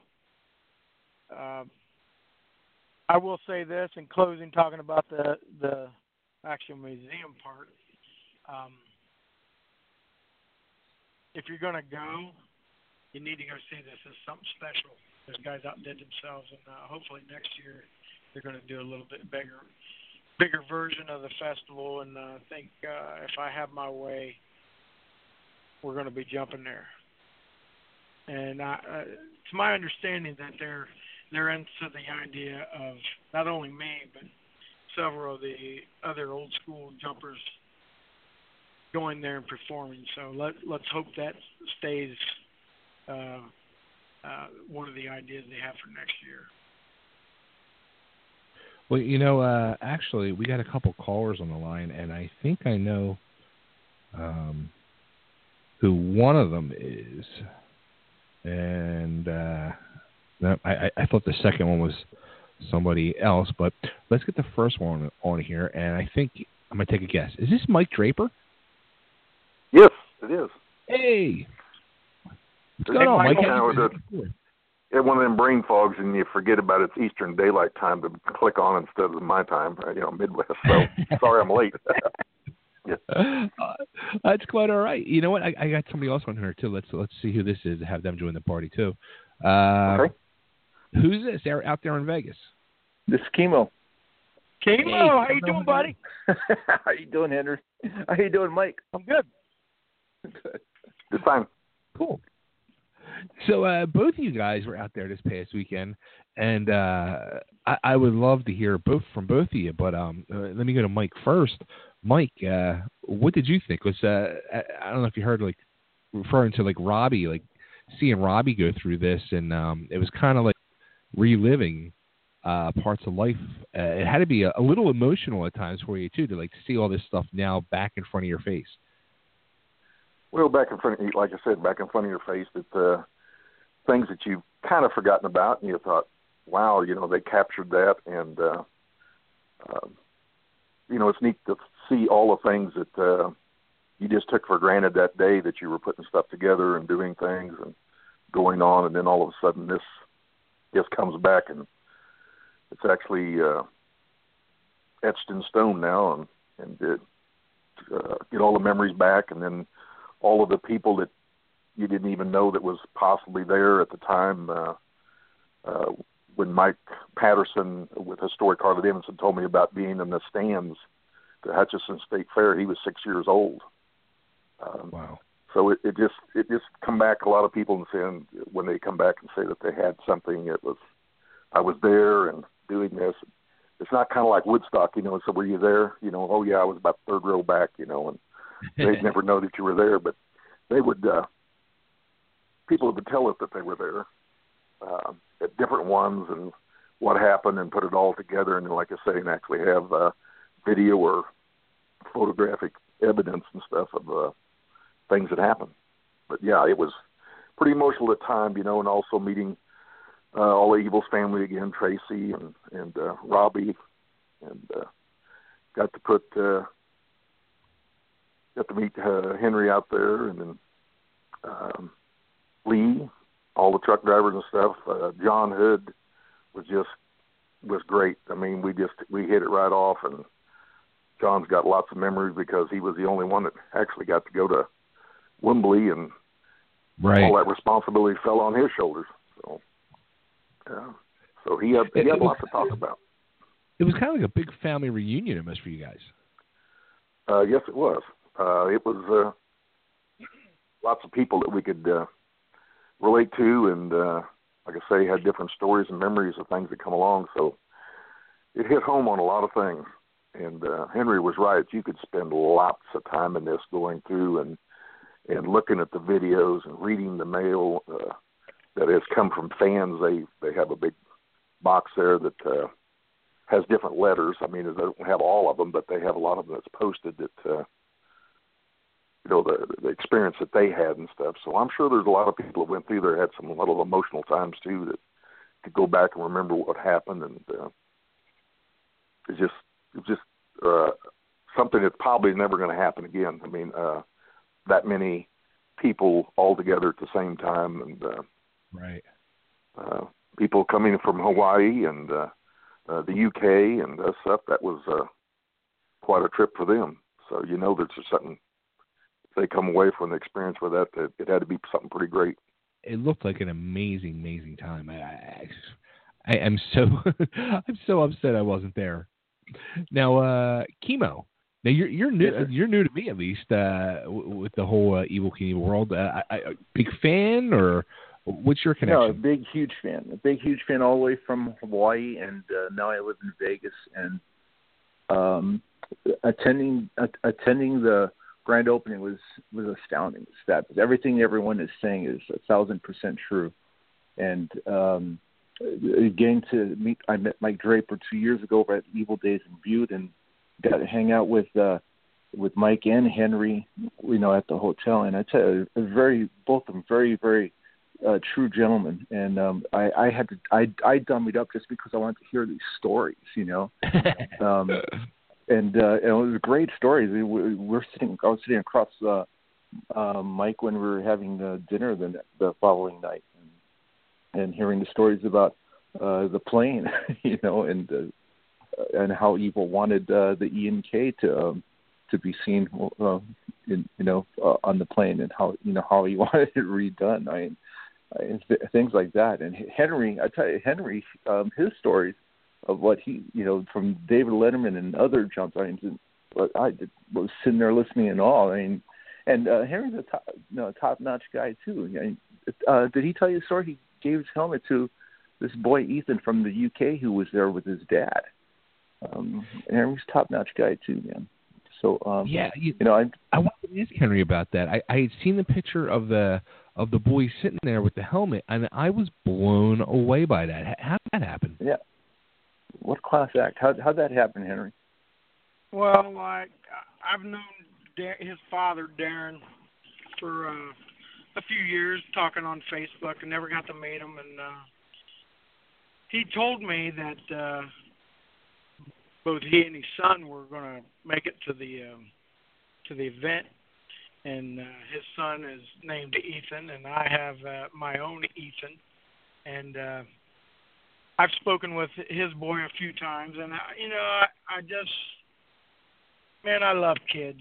I love the fans, but those kids are I've never forgot what it's like to be one when Evil was around, and I just thought I'm going to do something special for him. So I asked his dad if it would be too much for them to lug back to London, which, by the way, I just got a text message from Ethan.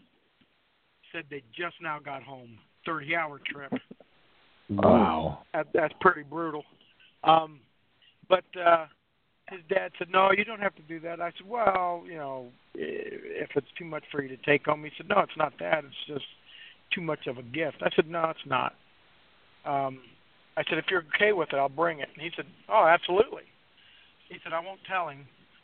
So we showed up Friday night after all this stuff was done. We were in the lounge talking and having a couple beers and whatnot. And Ethan's standing there talking to me, and I walked out real quick and got some posters. Because all of these guys, you don't know who you're going to see and have personal contact with again. So it wasn't, and I sure hope nobody took it as, cockiness or hubris or anything, that I pulled these posters out and autographed them and gave them to all these people. But I want to make sure they had something.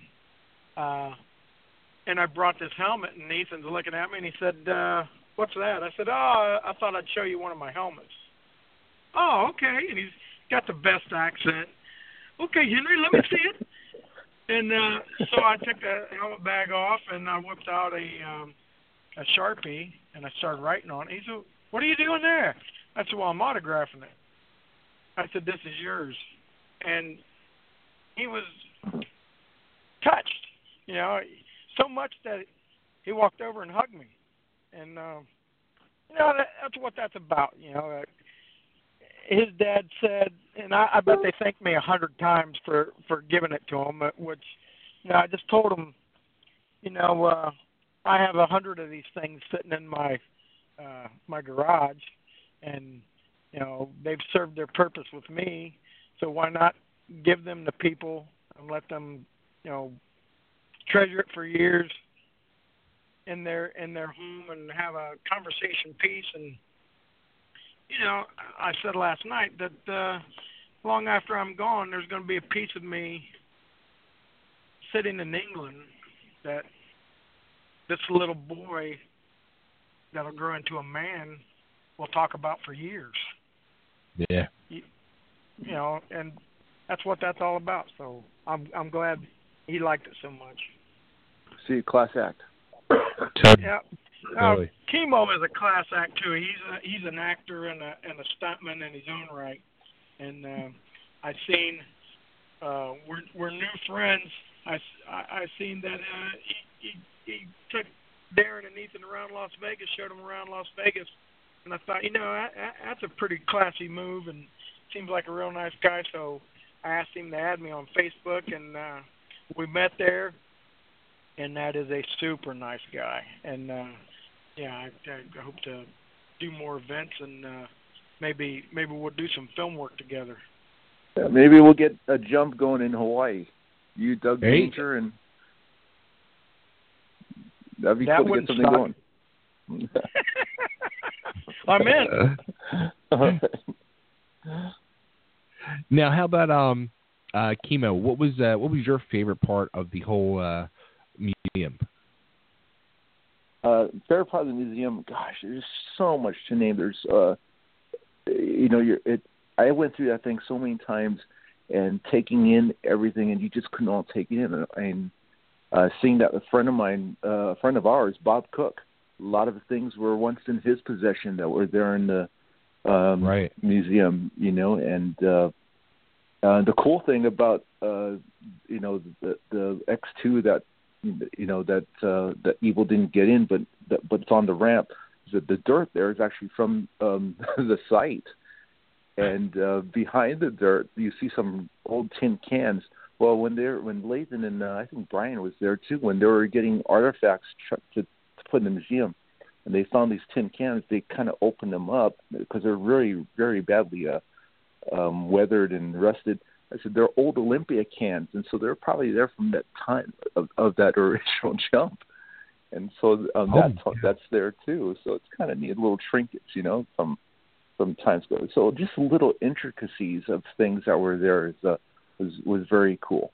Awesome. And I'd say that if anybody can get a chance to go there, and you're a fan of Evel or you heard of Evel, you got to check out what this incredible man has done and put himself through, and how he's fathered the way for all of us who get on ATVs or get on bikes or get in cars to jump it, and to feel the wind in your hair.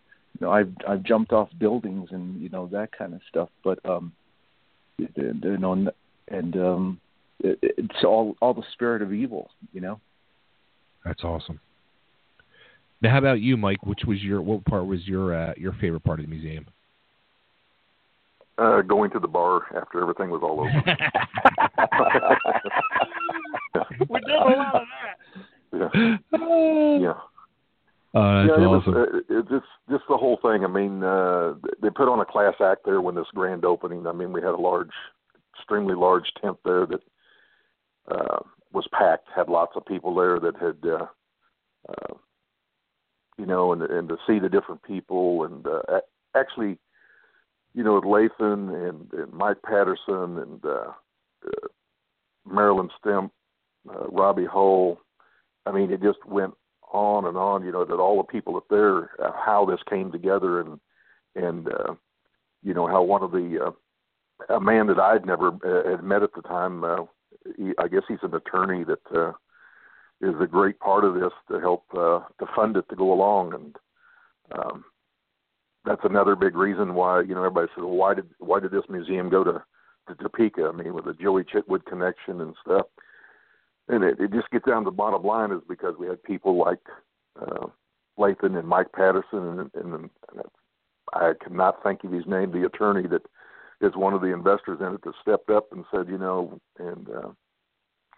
the banker and the people and everybody that was actually there in Topeka stepped right up to it. And I remember when Evel's been trying to do this for years, that nobody, it's kind of neat. Yeah, I've got a little office space over there. I guess we could, dedicate to a little bit of stuff and everything, but it just never materialized. And like the one in Vegas, I mean, it was started out and kind of fizzled away because people just didn't step up to the deal and see the vision and what was going on. And same way with the people that originally tried to restore the truck. They just didn't have the passion. They didn't want to do it. They were not trying to look beyond their pocketbook of like, we could probably, do a little Earl Shire paint job and paint the windows and, get it looking pretty good and stuff. But these guys did it first class, full off-frame restoration on the truck. And, I mean, the whole thing in the museum and everything was done just really nice. And I'm sure there's going to be a lot of people that's going to come around, either people that's trying to put museums together or people that already have museums together to come to Topeka and see how, a Harley-Davidson dealership with all their employees did it, can see how it's done and how it's done right. I mean, there was, I didn't see one so far. I have not seen anything on Facebook where anybody said that, no, Mo, that's terrible. You should have never been there. And, it was a farce. I haven't seen any of that yet. Said that it was great, and would come again. So no, it seems like you truly could go there and spend a day there, really to soak it in. It's not something that you walk through and 10 minutes later you're done. Well, and they've got it worked out where you can put an armband on. You don't have to stay all there at one time. Leave, and say accidentally, not be able to come back and stuff. They put an armband on to you that, you could go out and see some other stuff in Topeka, and go out to dinner and then come back, and look at even more. So nice. That works pretty well with that. Because it's pretty overwhelming and stuff. You think at the front, well, I better move along. There's a lot more. Lots of people stay at the front of it when they first come in to look at all the pictures and read all the letters and all the stuff that's describing. And they have these little video monitors that have different jumps and interviews and stuff that you can see. It's just a lot to see, And, right. So I think it's going to be, and every time that somebody goes through there, they have more stuff to come. Like the time we were out at Evil Days, there's a man that came out and started talking about he was at the jump out there, and lots of people were at the jump out there, and then he finally come up, and he was the original iron worker that helped get the iron and put up the original ramp for Evil to shoot off to out there at Snake River Canyon and stuff, and they got a little more interesting and stuff. And he says, in fact, I've got the plants at home. And wow. Lathan was just, "Whoa, you okay?" And when he come back in, and Scott Truax even found about that, he said, "You can't believe how much that saved on having to do a redesign and everything, that they had the original plans of how that was built." Right. People were bringing jackets up that the Olympia Electrocycle Service Center's jackets, just things that they had collected over the years. They said, "Well, I got that at home. You want to look at it?" And, well, yeah, I guess we could look at that. And, old T-shirts are starting, original shirts are starting to surface from the Snake River Canyon. So I'm sure that there's going to be even more stuff that's going to come through after people go through here and the word of mouth goes through. And I was blown away by the memorabilia as far as the toys and the bikes and some other stuff that I had never seen before that was shown there. It's just amazing. The bedroom set that they used to sell through Sears, the curtains, the bedspread, the pillowcase, the wastebasket, the lunch boxes, the walkie-talkies. I never even knew about that. And there's a Sky Cycle that's set on kind of a little ramp that's actually electric toothbrush. I remember that one. Yeah, I had it. Yeah, it's just it's just like everybody else. When originally, Mickey Mouse got pretty popular in memorabilia and stuff, and they said about the Mickey Mouse wristwatch, the originals, and they started telling about how much they were worth and stuff. I guarantee you there was mothers going to the attic and digging through there and said, "I know I bought one of them for my kids." And to see that stuff, and I'm sure people are going to go back and look and going to come out of the woodwork. "Oh yeah, I've got something like that. Is that worth anything?" But it's a lot of neat people that's donated stuff to the museum, just to show it off because they don't want to keep it in some attic somewhere. Right. And I'm hoping that's true. Some people come out and know where stuff's at. And, how about for that yourself? was important. I'll find that. I was going to say, how about yourself with Big Red? I mean, I know this isn't your first time seeing it restored, but it's got to be like a time warp for you to walk through that thing again. Well, it was quite a deal to even, when I walked through there with, Robbie and Tracy, especially Tracy, man, she went way back. In fact, I got pretty emotional about doing this because her dad drove that truck quite a little bit by himself when they first started out. Right. And took the family around and, had places to hire people to put his stuff together and his ramps. And then you can remember lots of times, she slept, there's behind the seats there before you go into the coach that's cut out through there that you go from the cab to the coach. But she used to sleep up there all the time, and she was telling me, she said, yeah, my dad made me feel like that was especially built for me to lay right up there so I could be in front. And oh, wow. And to see all of her family that's grown up, I mean, she was just a little girl when I met all of the family and stuff, and it's just pretty emotional about seeing her family, how it's grown, and meeting her husband and her two boys, and they must be raising them right because all of Tracy's boys and family are just truly respectful of everybody that they met. They weren't uppity or anything else, like, who I am or whatever it is. I mean, they just, like Henry was talking about, Darren Harvey's son was, I mean, it just blows me away how respectful that kid is. I mean, he appreciated everything that somebody said, did, stood back, and wasn't one of those, some of the celebrities talk about irritating fans, to bust in and talk over you, and just, I mean, you could tell he was excited, but he, real respectful, all that stuff goes on. One of the other, Scott Wiley, this kind of historian with the museum and stuff, his son was, I mean, just, yes, sir, no, sir, and it just seems kind of like, I said, I'm not your officer in the Army and stuff. You don't have to call me yes sir, no sir. And he says, okay, sir. And I'm like, wow, here he goes again. But yeah, all of the people we met there, I mean, just real respectful of what was going on there, and to sit at the table with everybody, like our first guy up there, Ray Gunn. It just, all the stories he could tell. I mean, he was there, and they got a picture of him dressed up as a veterinarian up there. When they did the snakes, jumping over the snakes, they've got his picture up there, and young Evel, doing his stunt there, and all the things that he could tell, and then John Hood, all the stuff that he could tell me about being left in the bottom of the canyon when they were supposed to come back and get him, and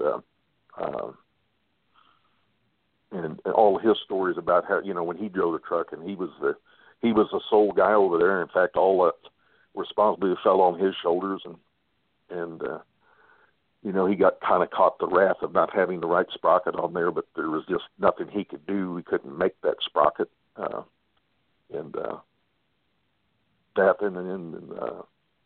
Jim Ratliff, Lee's brother and stuff, how our deal at the Kansas State Fair, and then how we traveled around and went to Atlanta, Georgia, and like I said, I thought my new job was kind of over with when he overjumped his ramp, and fractured his back and stuff. And I thought, guess we won't be going anywhere else here for a while. But that just shows you how long that I was on there. He bounced back and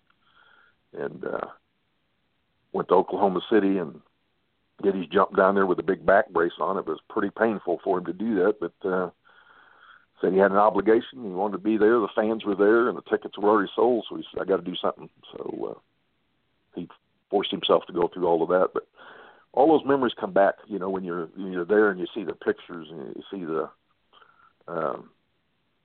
the fans and every people that's talking about it. You go, yeah, that was. So they put a perspective in it, because there for a while and still on a lot of things, you've seen one drag strip, you've seen them all. And unless something memorial happened there, like the truck hitting the back of the airplane hitting the back of the truck, or, the LA Coliseum where that was really publicized, it was a lot different than what we did, the ramp to going up into the stands and being on the Johnny Carson show. I mean, that was, memorable deals of where it was at, but Snake River Canyon, Wembley, all of those stuff and everything, you don't remember those until you go back and people go, were you at Beeline? Were you this? Were you that? Well, we've seen the jet cycle, and it's just got kind of overwhelming sometimes. Yeah, it's. I mean, it's different for us to be as truly the fan looking in and being overwhelmed by it, but being a person who was there and part of it, it's got to be a whole different meaning for you, without a doubt. Well, one of my good friends that I made when I was working for Evel is Carl Green. I met him out in California. He's a car customizer, and him and Gene Winfield, who is still alive, he's like in his 90s, I think now. But him and Carl was instrumental in making lots of cars for the movies. Back to the Future, they did some stuff with that car. Numerous cars that he did along with Gene. And then they had the Cadillac, the red Cadillac pickup. They did a lot of stuff with that. Also, Carl did a lot of fixing a lot of Evil's cars and stuff. That's Blackhawk convertible, which was only one in the world that they made, and any fender benders and stuff that Evel might have had with it, Carl could fix that. And you just didn't take it down to the local body shop and have them hammer on it. He knew how to do that. But Carl had done an awful lot for Evel and traveled around. Took care of his motorcycle quite a little bit, hauling it all over. Carl lived in Branson. He lived in Sedan, Kansas, and then that's where he also ran into John Mock, who was in the oil business that wanted to. He knew that this guy that Carl worked for at the time in Sedan owned the Cadillac pickup, and John Mock saw it and said that he thought he'd like to buy it. So that's what John over in Eureka, Kansas, another Kansas connection, with Evel stuff. And that Cadillac pickup is actually in the museum. We just got in the J.C. Agajanian number 98 that Bettenhauser, the racer, did that from J.C. Agajanian Jr. He has it on loan to the museum for display up there, along with with a Cadillac pickup, and all the stuff just comes back together. I remember J.C. Agajanian, the senior, meeting him, and his son was with us standing there on the ramp, Jay, and then now he's helping with everything, trying to bring all this back together from Ascot, where everything started at. You see lots and lots of stuff that happened back in the 60s there with Wild World of Sports, interviewing Evel in a suit. That just kind of, with a burr haircut, that just kind of blew me away. Like, wow, it was never seen Evel in a suit before. So it was kind of deal. But I keep asking Mike and those guys. I said, you've restored everything else and brought it up. I said, when's my turn? When are you going to start restoring? Get a hold of a plastic surgeon. And we'll do some restoration here or something. So, but there was lots of memories at that table. Like I say, Lee, Jim Ratliff, me, Ray Gunn, and John Hood, and Rick Noggle. I believe that's how you pronounce his last name. And then the painter, going back with George Sedlak painting everything. Remember meeting him back in Kewanee, Illinois, when Roger Remus, mechanic, worked on everything. Here, this is a young, kind of a hippie painter and stuff that did some things. Roger called him over to paint a tank for him and see what you could do, because he will need something, and that kind of started George off on doing things. He helped go leave some stuff on the truck at the time that we needed to have touched up and done. And I don't believe you'd recognize George. I don't know, Henry, did you see that picture of George when he was like 20 years old with his Fu Manchu? And he definitely doesn't look like that now. Looked like he was the lead singer for like Fleetwood Mac or something. Exactly. Yep. So, but I just can't say enough about the museum, and I'm just no doubt in my mind it's going to continue on. They've got some new stuff coming in, like if later on down the line they need to switch some stuff around, to keep it going. I mean, they're going to have it. I mean, these guys are just really forward thinking on it and what they're going to do with it, and I think they've got some plans in the future of how to make it even bigger and better. Now, is this going to be like a yearly event they're going to do, like they did this past weekend, like a gathering each year, or?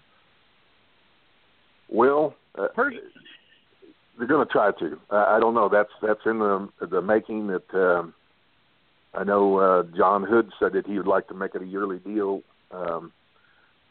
He would if he's physically able to come to it. He'd like to come every year and meet the people. And I mean, John got pretty emotional himself. He said, "This is great." Originally, John wasn't going to come because I think he's 85, and then Ray Gunn is like 87, I think, and Lee's 80. I'm 65. So really, time's not really on our deal. It's one of those deals when you go into a restaurant sometimes they make you pay for your meal in advance because they think you're not going to make it through the meal or something. But those guys were all, I just can't believe, Ray and John, pretty spry for guys their age. I mean, they were there all day. And I mean, they met and greeted everybody and talked around. Those guys were just dynamite for being there. And like I said, people come by and got all their autographs, which is kind of freaky sometimes because we didn't jump. And they said, no, but you were there. You helped him. So, to bring us forward. So there's lots of memories and stories that they could tell us. And they had evil tags there, a license tag type that you could have signed. And there were 6 of us there. We got to sign those, but they got Sedlak to sign them, and anybody else that was there that was at the museum that they wanted to get their autograph and stuff, they had a place to do that too. That's awesome. Yeah, when I saw the pictures that John was there, I was like, oh man, I should be there.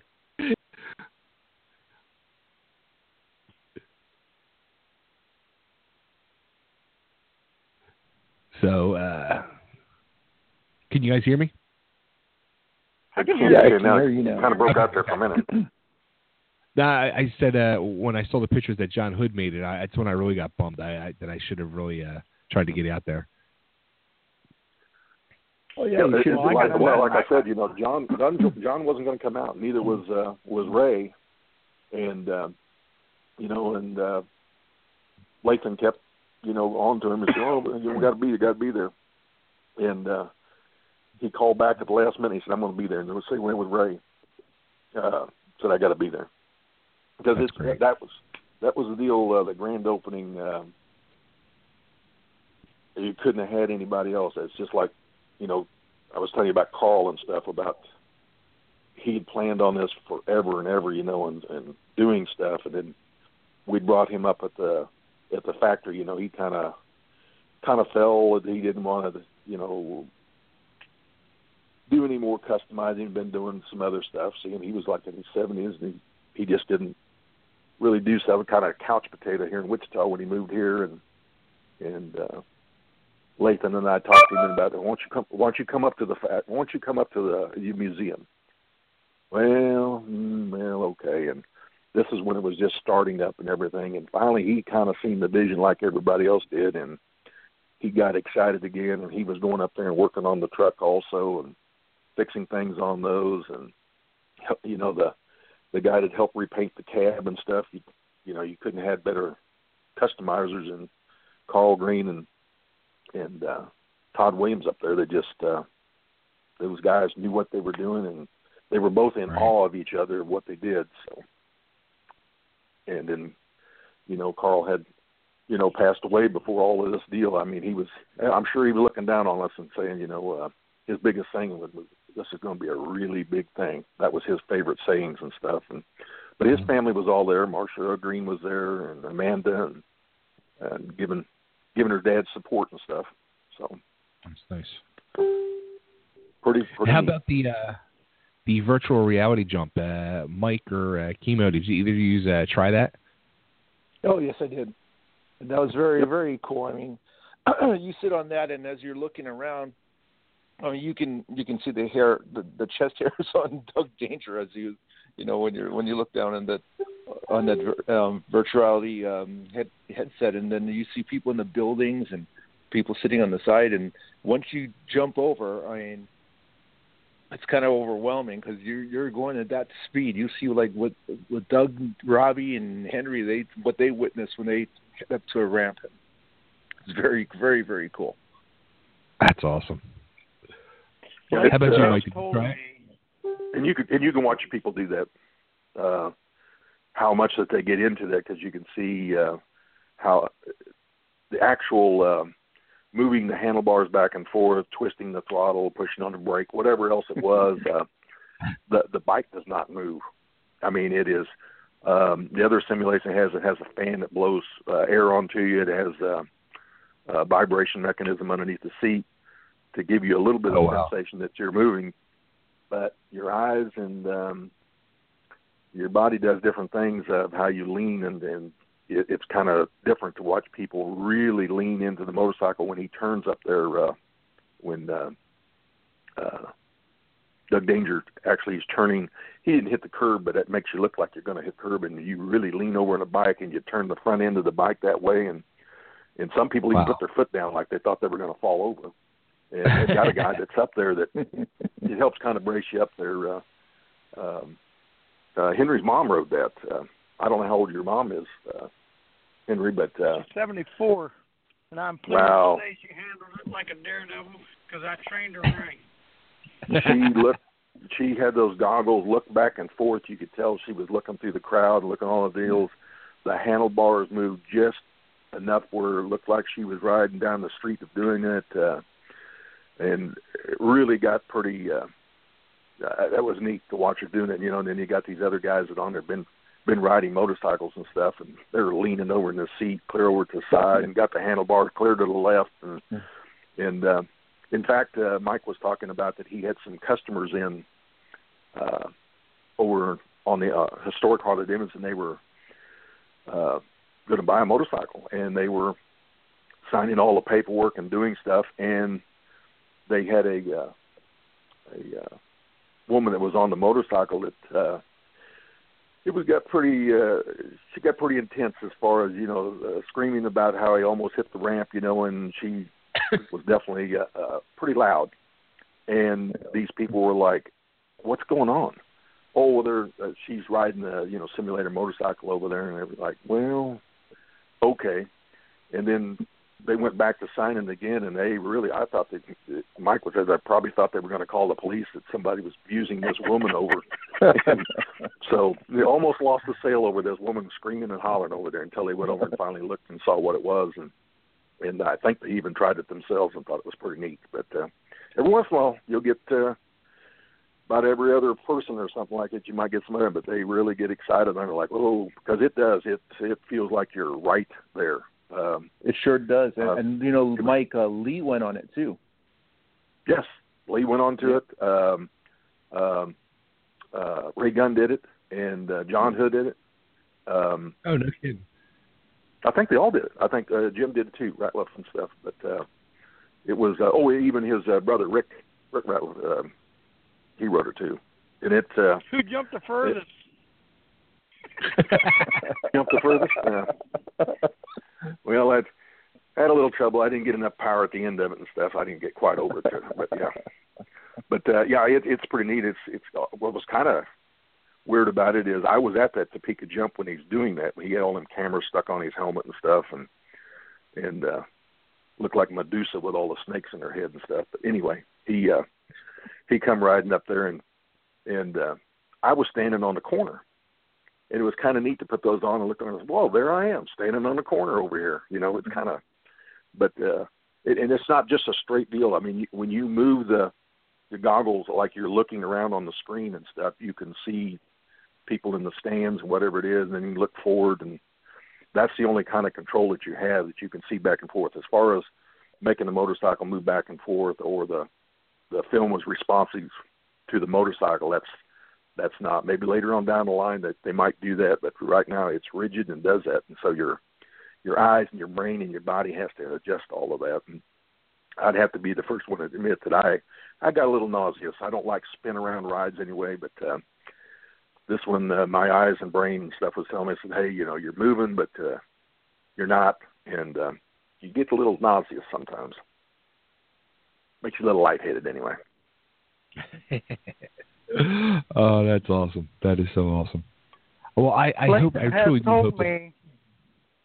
Lathan has told me that if I get down there and jump, they're going to put that helmet on me, and then you guys will get the Pitbull experience too. So that'd be kind of cool, because I want to jump some semis with ATV. So let's hope we get that done. Right on.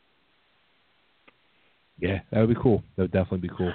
And I hope they do this like a yearly thing. I truly do. I think it would be a nice little. I mean, we know they do the Evil Days out in Butte, but.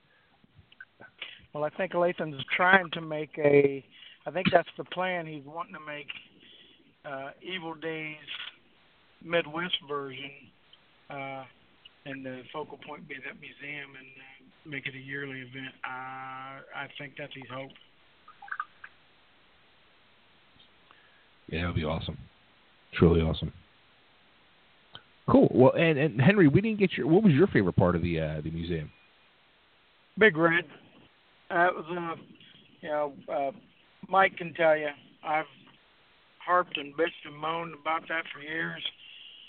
Getting that taken care of, getting it out of the elements, and getting it fixed, and we had to call security. We had to call security to get him out. He was bogeying it a little bit, so we had to, other people to see it. So I can actually tell you my favorite experience is Big Red, but there's a picture now. I've seen it on the wall of Evil sitting inside Big Red, and I recreated it. I think I sent that to you. I told Lathan I wanted to do it, and he liked the idea, so he took me in there, shut the door, chased everybody out, shut the door, and we spent 5-10 minutes getting it just right. He took a bunch of pictures, and we got to do that, and that was pretty much mission accomplished. We got it where it should be, and now that thing's gonna live forever now.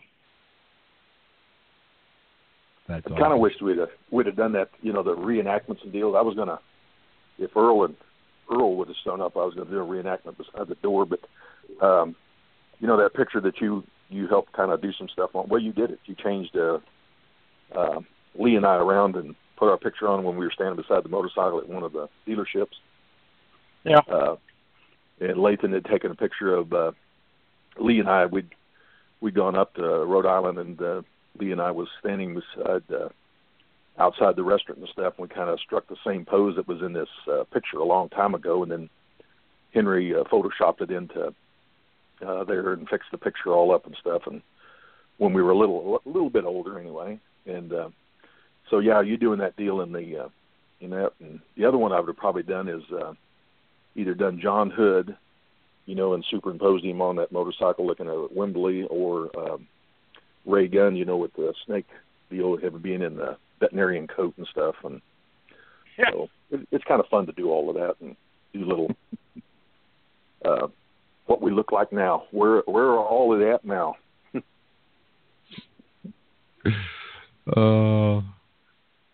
It's kind of fun for me. I threw out a couple ideas to Mike. What's his last name? Patterson, is that right?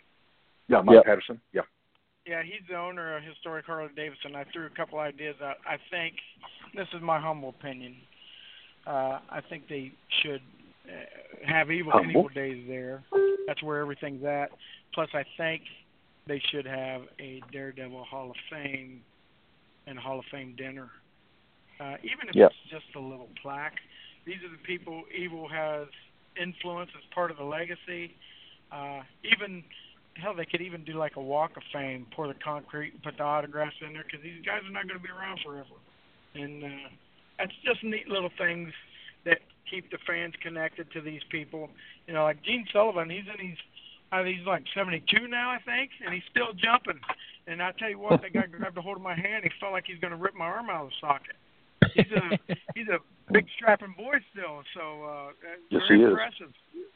But you know, as much as we hate to admit it, we're not going to be around forever, and we're not going to be doing this forever.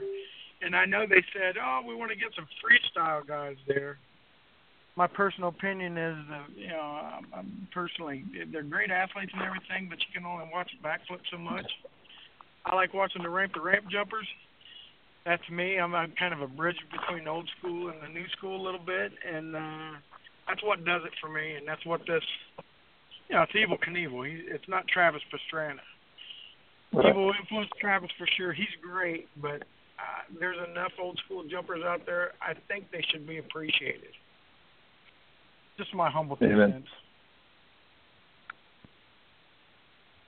I agree. I think that's would be a great idea to do it on a yearly thing. Like many Daredevils followed Evel, Robbie, that never got, you know, the acclaim that Evel did, but should still have be honored in some type of way.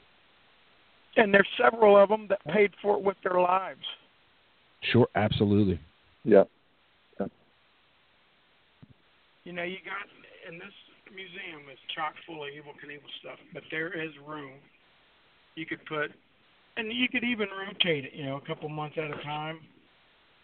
A little display of the legacy of Evel, you know, who he influenced, something like that.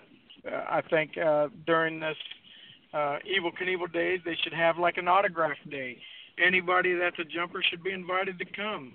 And you sit there and meet and take pictures and sign autographs and give posters away. You know, it should be all about the fans. It should be all about, you know, helping connect and put a face to these names and actually show what they've done. And, I mean, I know that includes myself a little bit. And you know, I don't mean it in a self-serving way. I just, I know what that stuff meant to me when I was young. And this is the way you keep it alive, by having an emotional connection with these people that come in here and look at this museum. That's right. Right on. Cool. Well, anything else anybody wants to add before we close up shop? Did you guys talk anything about Robbie doing his new puppet show? We got into that a little bit. Oh, okay. what were your? Did he do it for everybody, or was it like a little closed audience? Well, anytime he's around, there. you're kind of the audience. I mean, he came from the airport and had them, and came into the lobby of the hotel that way. But I didn't get to see them. We were inside the museum, and finally somebody come in, and I said, "Where'd you go to?" And he goes, "Oh, and then Robbie was doing his puppet show," and I went, "Ah." So a lot of us missed it. So I don't know all about it. Just what I've seen of it. Looks like it's be pretty fun. And then, like say, when he brought him into the lobby, he was doing some stuff with it. So, but he'll even admit, he said, you know, it's new something for him. He says, I think it'll catch on, but he said I do need to do a little polishing on it and stuff. So, I'm Mike, sure that were you like me? Did you think that might be something that might be a little beneath him at first? Oh, I didn't. My phone broke out. Yeah, he said. Do you think it might have been a little when he first talked about originally doing this? Did you think it was maybe beneath him to do something like this? Well, I don't know whether it's beneath him or, you know, it's like anything. You know, you go from jumping and stuff, and I think it was more of a release to hook back up to his dad. I know that he misses his dad a lot and stuff, and I think this is just his way to, you know, his way of connecting back with his dad and stuff. Of all the, you know, there for a long time, you know, they were at odds and stuff, and right. I think it was him just connecting back up. And, you know, Robbie's had some tumbles and stuff back and forth and, you know, to get back on track and stuff. And I think this is one of the things I think he can do. And, you know, it's one of the things you can't jump forever. And he's probably getting pretty close to that point that his back is really, really messed up. And, you know, for him to try to please his fans to continue to jump, I think he's putting himself in lots of danger by doing that. So I think this he has is still another jump something that you coming could. up. I don't know. Yeah. They were talking about there's one going to be in Florida. He signed a contract for one. Yeah, he said he did. Yeah. I think he's got one down in Florida, like in November 11th or something like that, because he was inviting me down to do that. And I'm like, what? You know, so I don't know. I just, you know, I know he wants to continue jumping, but there's just there's a point where, you know, he really, last time that he had jumped when they fixed his back and stuff, he pulled a lot of screws and some other stuff loose in it. And the doctor told him, he said, you know, quit, you know, you need to slow down or quit doing this or do little short jumps or something. But he did a real long one, you know, to prove that he could. And that's another thing. Sometimes your fans push you that, wow, that wasn't very far. Oh, you need to do this, you know. And that wasn't right. You know, didn't look dangerous at all. And, you know, I don't know. I'm not a jumper myself, but I imagine when somebody, well, that's a challenge. Oh, you don't think I can do that, do you? And right.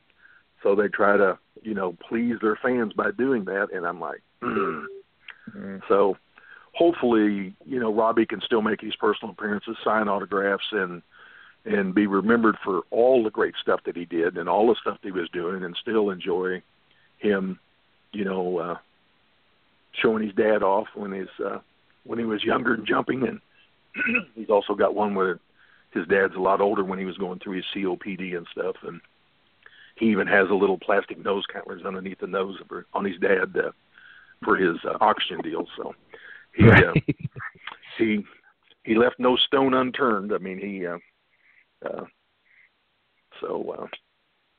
got the you know, elderly Evel in street clothes and stuff, and then he got him with a candler in his nose, and then he has the other one all in his full leathers and cape and stuff. So, but yeah, I think it's kind of a relief for Robbie too to, you know, to do that, and also, you know, go back and remember all the things that his dad did and son. It was funny, you know, and it was. There's some things that, you know, Evel did, and I'm sure that they got to. It was pretty fun for him to do. So I wish him well with that. I hope he does real well with that, so he doesn't have to bust his butt anymore. That's just not. Yeah, it makes me very nervous that he's actually going to jump again. Yeah. Well, see, I want him to do just what his dad did at the later deal. So I went after Evel retired, you know, or really retired, about doing that, and met Crystal and Evel over in Sedalia, Missouri. This is before he got his COPD, and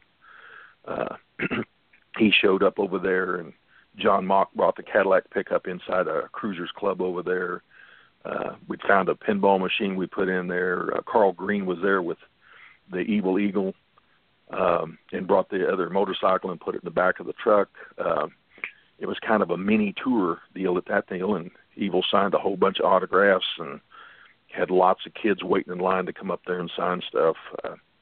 And then I met him down at Miami, Oklahoma, not Miami, but Miami, Oklahoma, at the Buffalo Chip Casino down there where they put on. And Evel used to have his big motorhome that he come down and put had a big trailer on behind it that had that statue that you saw there in the museum at the entrance, had all the motorcycles, had the jump motorcycle in there, and had a street motorcycle, all the programs, had a skeleton that had little pinpoints on it that showed his injuries, and then hydraulically the doors would open up on the side of it. Well, they had that inside this big arena inside the Buffalo Chip, and showed it off, and he would sign autographs in there. But at that time, his COPD had kicked in, and he could only do like an hour at a time without his with his machine on. He didn't like that too well, being out in the public with that on him. So he tried to do as best that he could, and he could always tell when he got at the end he got really short of breath, and he'd had to cut a lot of the.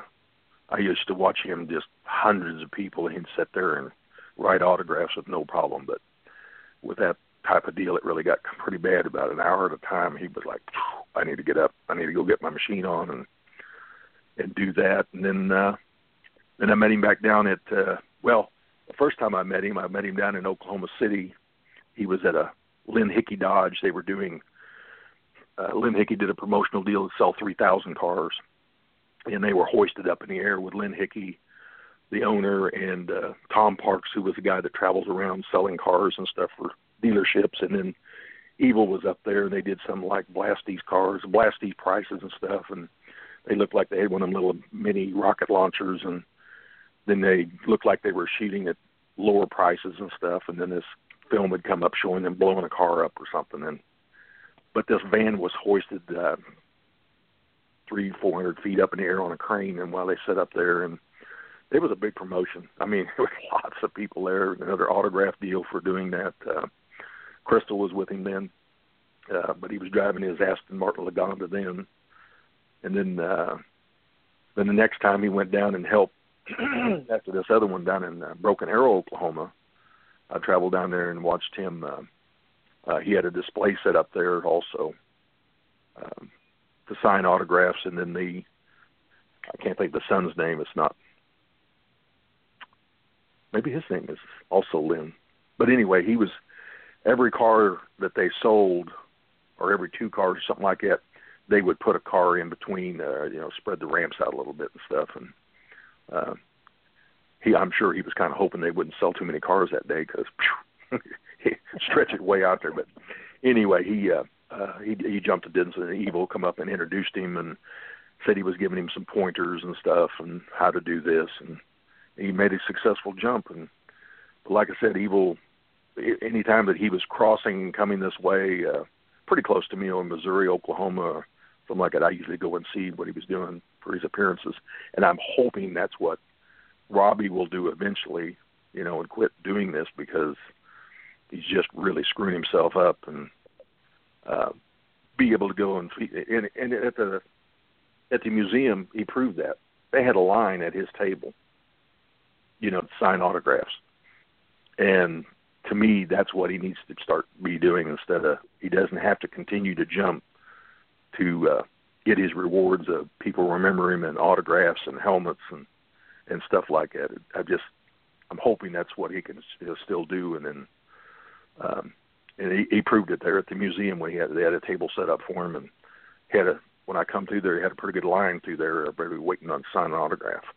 So, still a crowd, he can still pull a crowd to doing that, and I think he can do it without doing any jumps. So, hope he does that. I agree.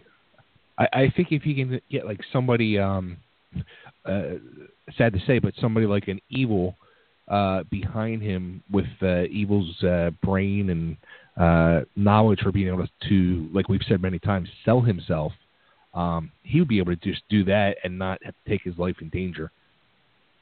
Right, and that's, and like I said, I think that's where Robbie's changing around. He was trying to be like his dad. He is enthusiastic, he does, but he doesn't have quite the promotional deal that his dad, the charisma and stuff about doing that. It just, but, and not to take anything from Robbie, he'll tell you, he says, I'm not the greatest my dad was.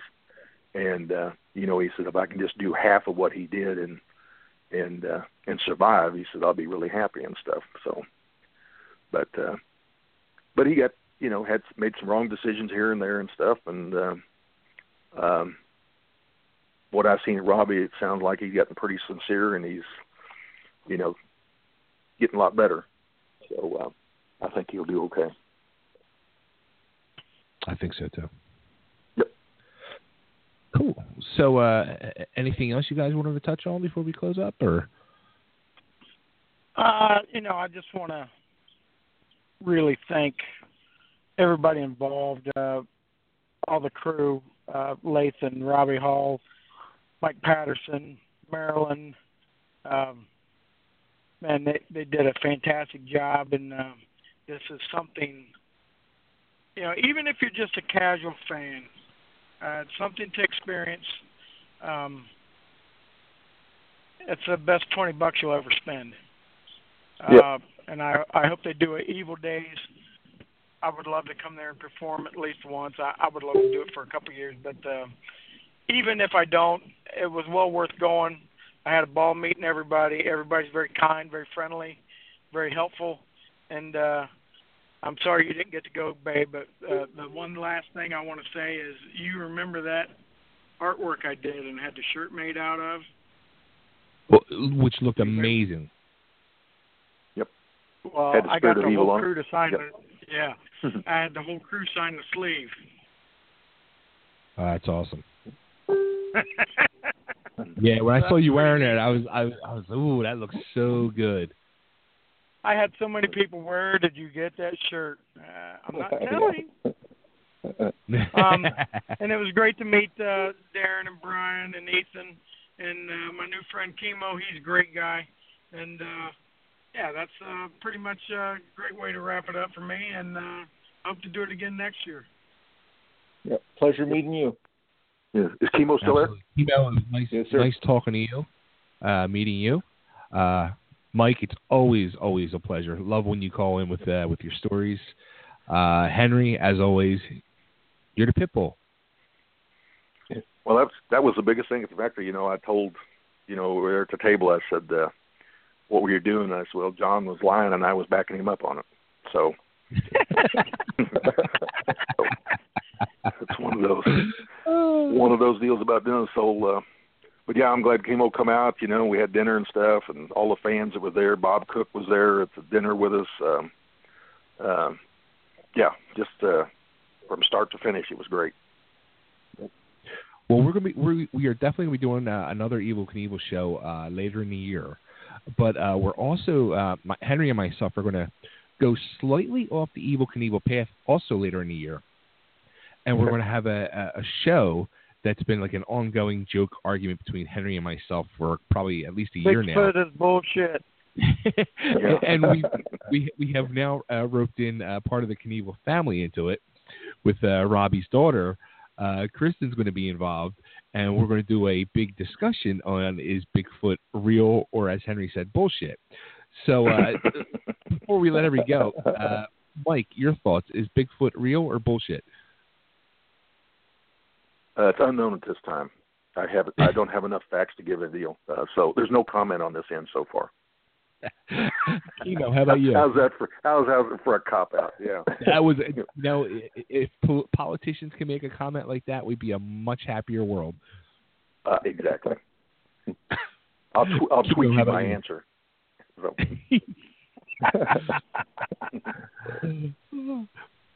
Chemo, your thoughts. What do you think? I think the jury's still out, but I've seen some people walking around that have some pretty big feet. Do they have a Hawaiian version of Bigfoot? Chemo, is there a Hawaiian version of Bigfoot? Yeah, you go to some of the elementary schools in Honolulu, you'll see some of these guys who got really big feet. Oh, boy. So there's bullshit in Hawaii too, right? Yes, sir.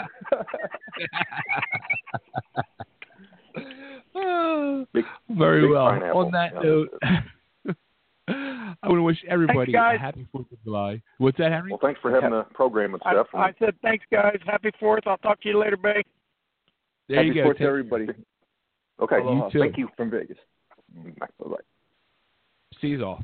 All right, everybody, there they go. There goes the crew. Henry, Mike, Chemo. Excuse me. Happy 4th of July from myself. To everybody, hope everybody has a happy and safe holiday. Enjoy whatever festivities you got going on. Enjoy some fireworks tonight. And remember, happy landings, everybody, and color me lucky.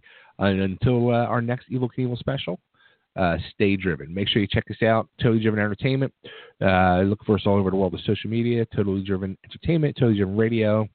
We're on Facebook, Instagram, Twitter, and also check out our website, totallydrivenentertainment.com. And make sure you go check out for info on the Evel Knievel Museum. I'm pretty sure it's just evelmuseum.com. I think that's what it is. It's out there in Topeka, Kansas.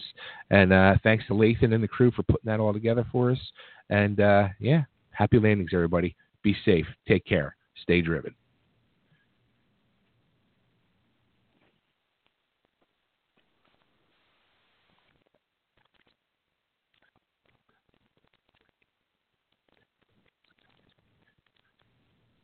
With the Lucky Land Slots, you can get lucky just about anywhere.